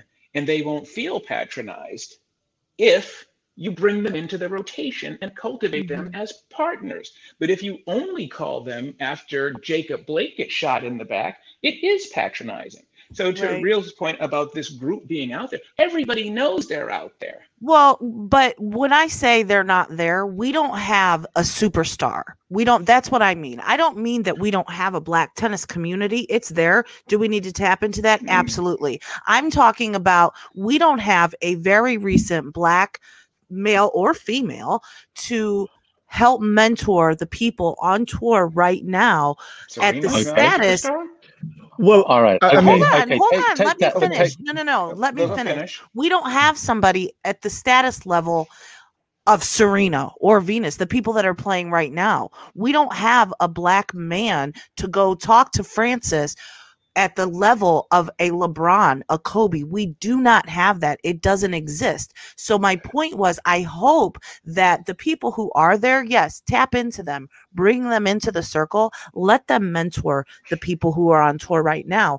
But my biggest hope is that the people who are at the top now, the Serena, the Venus, is that they don't walk away from tennis when they're done. I hope that they stay involved, and I hope that they are part of some tour, part of mentoring younger black players to teach them firsthand how to navigate this system when you have that level of stardom. Because it's one thing to be black on tour, it's different to be a superstar and be black. It comes with a whole nother list, all this other baggage, and we don't want to talk about that, but that's Okay. the truth. But let's take that point and go back to what Andrew just asked about. What can we do, practically speaking? We may not have black tennis players who retired and who won many slams, although I think there are plenty of female retired black players who can help out here on the male and female side. But you can start with infrastructure. So an idea might be something like the Mouratoglou Academy. You have one, you put it in wherever that's convenient for players in the States and within the continental USA, and it takes on that, I don't know, the vibe of that's the place where these players will come, and at least there will be infrastructure, possibly better training facilities in one place, access to coaching or to mentoring or to whatever. But where you can't pull in the talent immediately, at least you can put down the bedrock of something. Well, and what you also need too, and what we don't know, and I think it's a good story to find out, which might be my next project, is how much are the Moas and the Momos and the Monfils and the Songas and the FAAs and the Donald Youngs all talking to each other? I mean, it seems like it was kind of rare. When they last summer, there was some sort of network that was going on because with Monfils told me in TFO. DC that one of the reasons he comes to DC is for black people. He goes, Exactly. It's the only tournament in the country where I can actually see a lot of black people in the crowd and be involved in a black environment while I'm playing. And they love him for it. So my sense of it too, and this is another part of it that we don't talk about. We don't talk about the black people who end up in white majority spaces and who that is and how difficult it can be to create a community, because I think those environments really attract people who believe in going it alone. Well, you're taught to. Right? And you're taught to, and that you're encouraged to do that. And when you're trying to bring anyone else along, like even the video that happened last summer post George Floyd, I believe that was the very first time I even saw everyone together as a group and acknowledging that their shared identity. Mm-hmm. No doubt. And then the other thing is too, is that one thing is we know how our people are sometimes, is that then you start looking in these white spaces at one other black person, and instead of cultivating them, you look at them as the threat. What, are you here to take my spot? So you have to actually create that is very much between that group. Group. Well, I think what Pablo was mentioning is a pretty, because it is what exists before, when tennis was fully sort of quote unquote integrated. When the sort of system that Althea Gibson and Arthur Ashe came out of. And even some like Chandra Rubin and Benny, her coach Benny, that there was a network that they can talk to and help them. And there was actually a circuit. There was actually a black tennis circuit where they went around and played maybe the Backyard Classic and whatever. But they knew which towns to go to, which group. But there was a thriving middle class that was behind of that. So you're gonna need dineros for this sort of thing. But I think it is that sort of place would probably be the thing that would work in the immediate future, even the here and now, that there be a sort of a network that is set up where players can just talk. I think I keep thinking about Taylor Townsend. She attempted to do this with Zena Garrison, and people, that situation, tennis establishment dragged that whole relationship. Also, Zena was probably dealing with some things which was probably not helping, but I think that was a positive move in helping I think you're right. I do think that we can also help it. We can also push back a little bit. Like I don't hang on, just on Taylor. Do you remember who was her most vocal critic? About her being fat? McEnroe. But I mean, but that's something I want to add. Paying her too. He's criticizing her, and she was under the umbrella. I mean, I think that we can ask those questions, right? Because I think if you think about the wider cultural moment, right? Let's just be really forthright about it. Now people feel somewhat comfortable talking about the hostility within these spaces. Because let's be honest, tennis players just don't do it, right? Because you don't want to be that person who gets told, who everyone looks and goes, okay, that person talked out of turn and told what was going on. Well, but if I remember correctly, it's all, you're endorsing. Yeah, that was a big issue. Yeah, right. Because it was a big issue with Donald Young when he went on Twitter. It was a big issue. We noticed like any little comments that happened between Young and Isner. I mean, I think one of the things that would be really nice is if even the people who were covering the tennis were even more comfortable talking about it. We're more comfortable. And that's what I mean about the change and what you've got in the business. And this is problematic. This is where things are going to get more and more problematic. And I don't even know if we even need to be having this conversation, because from everything I've been hearing at the company, we're getting out of the tennis business anyway. I think that might have been our last Australian Open. So I'm wondering if Tennis Channel is going to be warehousing everything.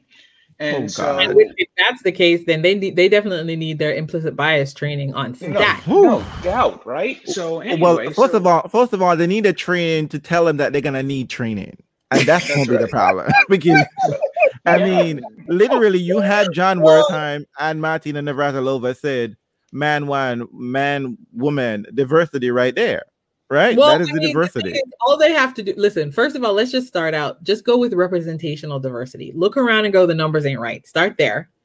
And then second of all, do the deep dive diversity in how you talk about players and being really sensitive about that. Because you know what? They can learn. Chrissy learned how to do that because Chrissy learned how to talk about matches in a particular way around gender and feminism. She learned it. It's possible. Yeah, and so by Sinclair, they don't even want to hear it. Yeah, right. Exactly. Right. So this is the thing I think there are many places where we can push on those questions and issues, but we cannot pretend that tennis is a white sport and that whiteness doesn't mean things. And it cannot be changed. Yeah. Because I think that has to be, I think we have to, because I think so often, like many things, not just in tennis and not just with, I think we have to reimagine the space in which we are in and to understand. One of the things that COVID taught us is that this idea that we are going back to normal, we want normal to begin with. We wanted a good place to begin with. And whether or not COVID, prior to COVID, we had issues that needed to be changed and rectified. And I think that tennis has to accept that, which is the difficult part. In and of itself, they have to accept that. For the black male player, I think in this space, and for the black player on a whole, they're gonna need support. And I think it's support that I think the current tennis administration and establishment cannot provide. And Janina, go for it, Janina. What's your final roundup of this topic? And then we can. Well, I was just going to say that, we're going to wrap it up. We honestly, but I'm going to be nice and give each of us a chance to say our final pieces about it. Well, my final thought is that, there's a lot of work to do, but you have to have somebody willing to even start putting in that work. And I don't know if tennis has that. I really don't. I am more hopeful for the next generation, given the crop of players that we have now, than I am of people stepping in, because they could have always done that. So, and it's not happening. So I'm hoping that the conversation becomes bigger and louder, and come for our next generation, they have a true support system to change things. Pablo? It's not tomorrow too. I don't mind. It's not tomorrow. Pablo? I think this is an ongoing discussion. Yep. It's very difficult to make headway when, like I say, the basic infrastructure or a historical narrative of successful black men at the higher echelon of tennis isn't there yet.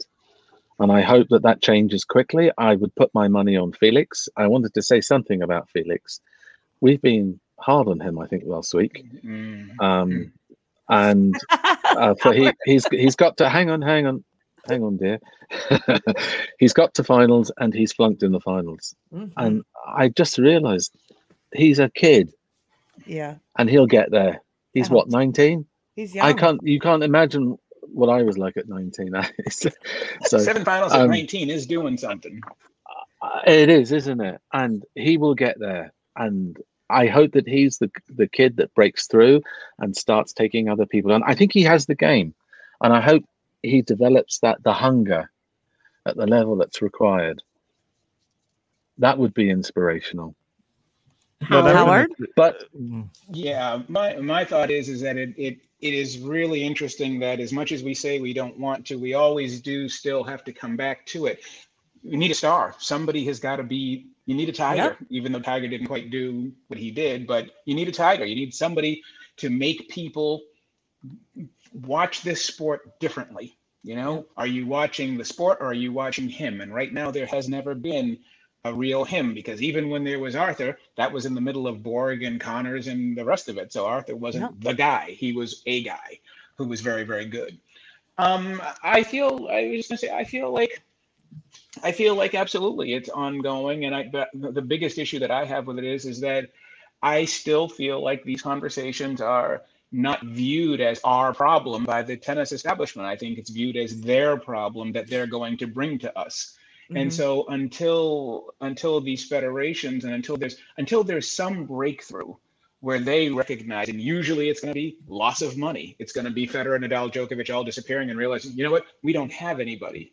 The need to cultivate some new change. I agree with Gina completely that you need a new generation of people talking differently, speaking differently, caring about different things that is going to create a new pathway. But more than anything else, we need a baller. You need somebody who can play.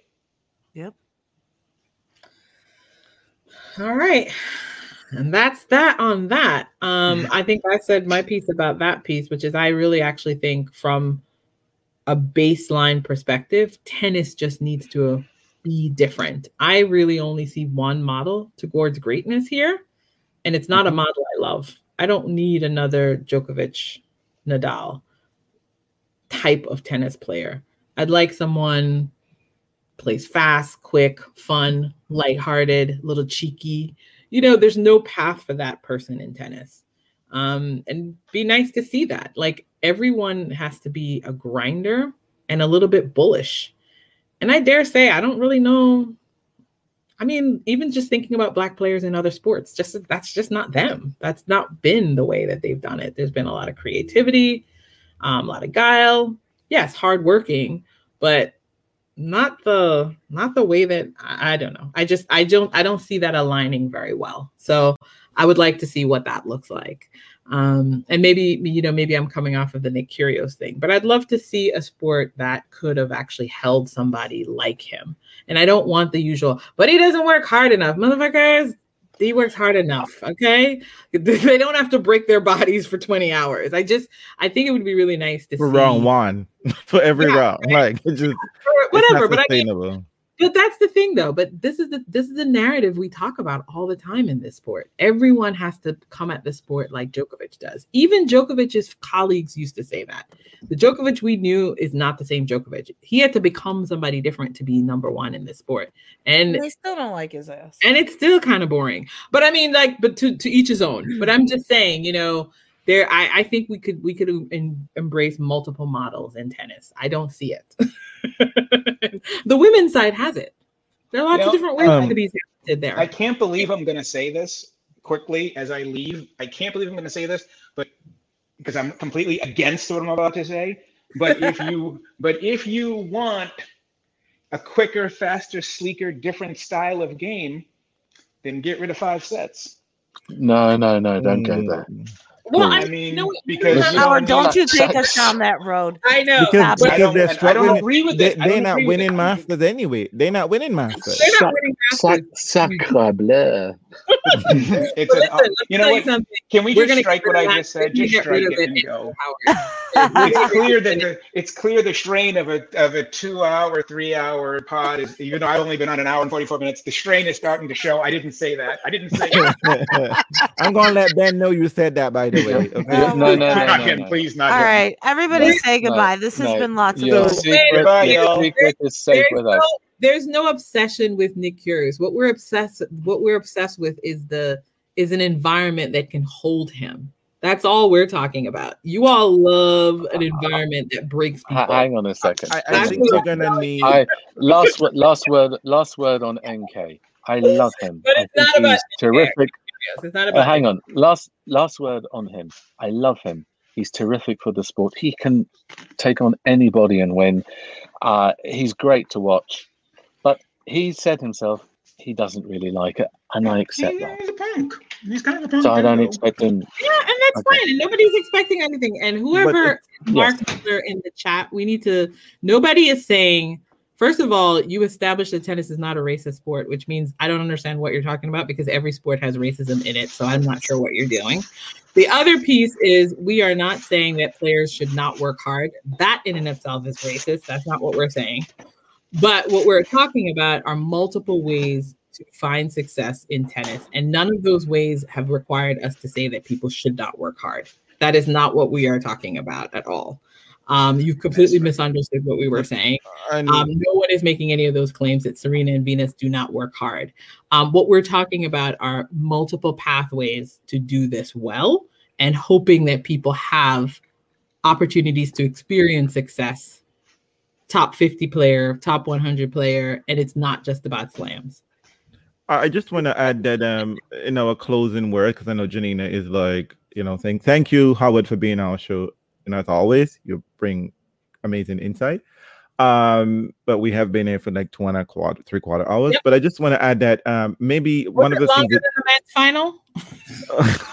Surely, I mean, after 45 minutes, it was long. I just,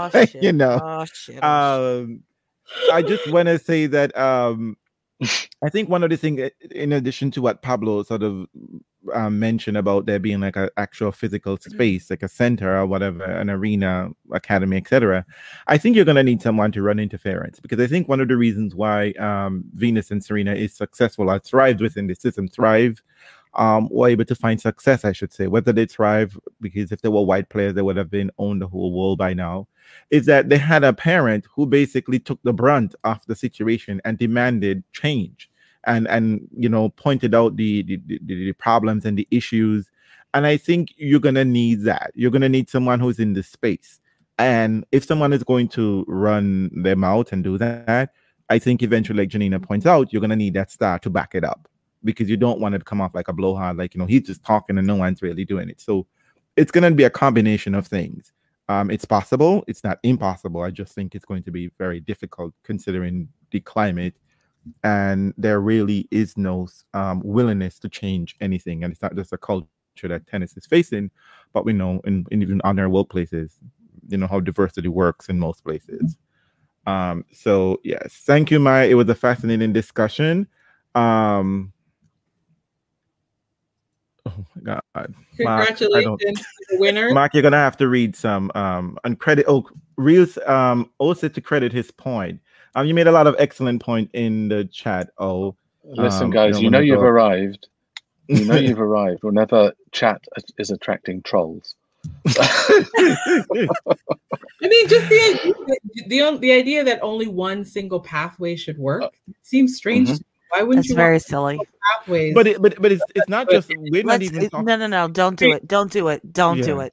Don't No, do I mean, it. but I just think it's an interesting narrative. Like, one way to live life, one way to win a match. There should be multiple ways to win. Yeah. And we're not even talking about winning a match. We're talking about thriving, just being in a comfortable environment at your workplace, not having to Yeah. deal with all this drama. Some of that Maya knowledge has when said you can goodbye be- like 3 times. Yes, Okay. Maya, bye. Yes. Because All they're right. getting delayed. So this is a wonderful She's- thing. Thank you so much, Maya- Pablo, for coming Maya- back and dealing with us. Maya is very subtle with her hints. I know. Very. Mark, no, but let's be honest. Mark, we do not think of you as a troll, but we probably just think you misunderstood. So what we are talking about is how do we create an environment for folks to feel like they can be their full selves and their still be best self. successful. And we don't know what that looks like yet in tennis. And so we'll see. At the most successful thus far per Reels is Delpo, and his body's been broken beyond repair. Exactly. All right, guys. I think have what a would great help day. what would Have a help great is if day. Nadal and Djokovic retire. That would definitely help me for sure. Congratulations to the winners of the Australian Open, Naomi Yes. Osaka. Soccer. Yes. And, Thanks for keeping our Black History Month theme going. yes, You- and Novak Djokovic for getting to number 18, a number that no longer means anything because you're chasing 22 or whatever. I the heck mean, it is. Martina got 15, boo. You got to chase Martina never at the over 15 ages. So I mean, the That's numbers right. keep changing. The numbers keep changing. No one talks about Mo Connolly. They will exactly. at some point. And the no colonial society thinks it's embarrassing. And so thank you all. Oh, Jesus. Thank you, I'm guys. sorry, Thank Boo. you, We always everybody. did Delpo. No last second dig on Delpo. Oh, we really truly honor Delpo because Delpo proves that tennis is actually a sport and not just a plaything for the top four. I mean, like injuries are real. The injuries are Yeah, real. like Novak's abdominal tear on that night. It's been a great Australian Open. And Delpo, we missed Delpo for you, okay? That's all I'm gonna Oh say. no, we didn't. I didn't miss him at all. I know, but congratulations. You know what, I didn't even know. Congratulations on them actually having a crowd for those finals. It was nice to see. Yeah, I Yeah. hope that the country doesn't explode with COVID as a Let me result. tell you a secret. At first, I didn't think they were real. I thought it was a soundtrack. It was at some point. I, for a long time. I said, wait a minute. It's like these people are real. They're really there. Like I thought it was like an image at first. It's just like, wait, because at times the fake track that they had was always off. It won't get it quite right. And then I was Yeah. just like, this seems kind of intelligent. Like, it's an intelligent life in the crowd. I mean, like these boxes are kind of rowdy. Then I realized, wait, no. They're Real people. Yeah. All right. Well, we're gonna go. It's been lovely. Take care. Janina has been telling us to leave, and we're gonna leave. Gotta be a mother. You know how we're both mothers. Sing us off, Janina. Sing us off. Wait, I can't. Janina, you missed Because, me. You see where Listen, black people- after all that, my phone died. I've got nothing, okay? It has been depleted, as have I. I love you all so much. This has been wonderful. Wonderful. This podcast will be out later tonight or tomorrow, whenever it gets formatted, because this has been like a Wagnerian. And you're opera making right it now. longer. Goodbye, everyone. Yeah, Ride of the Valkyrie. Ciao. Bye, Ciao. all.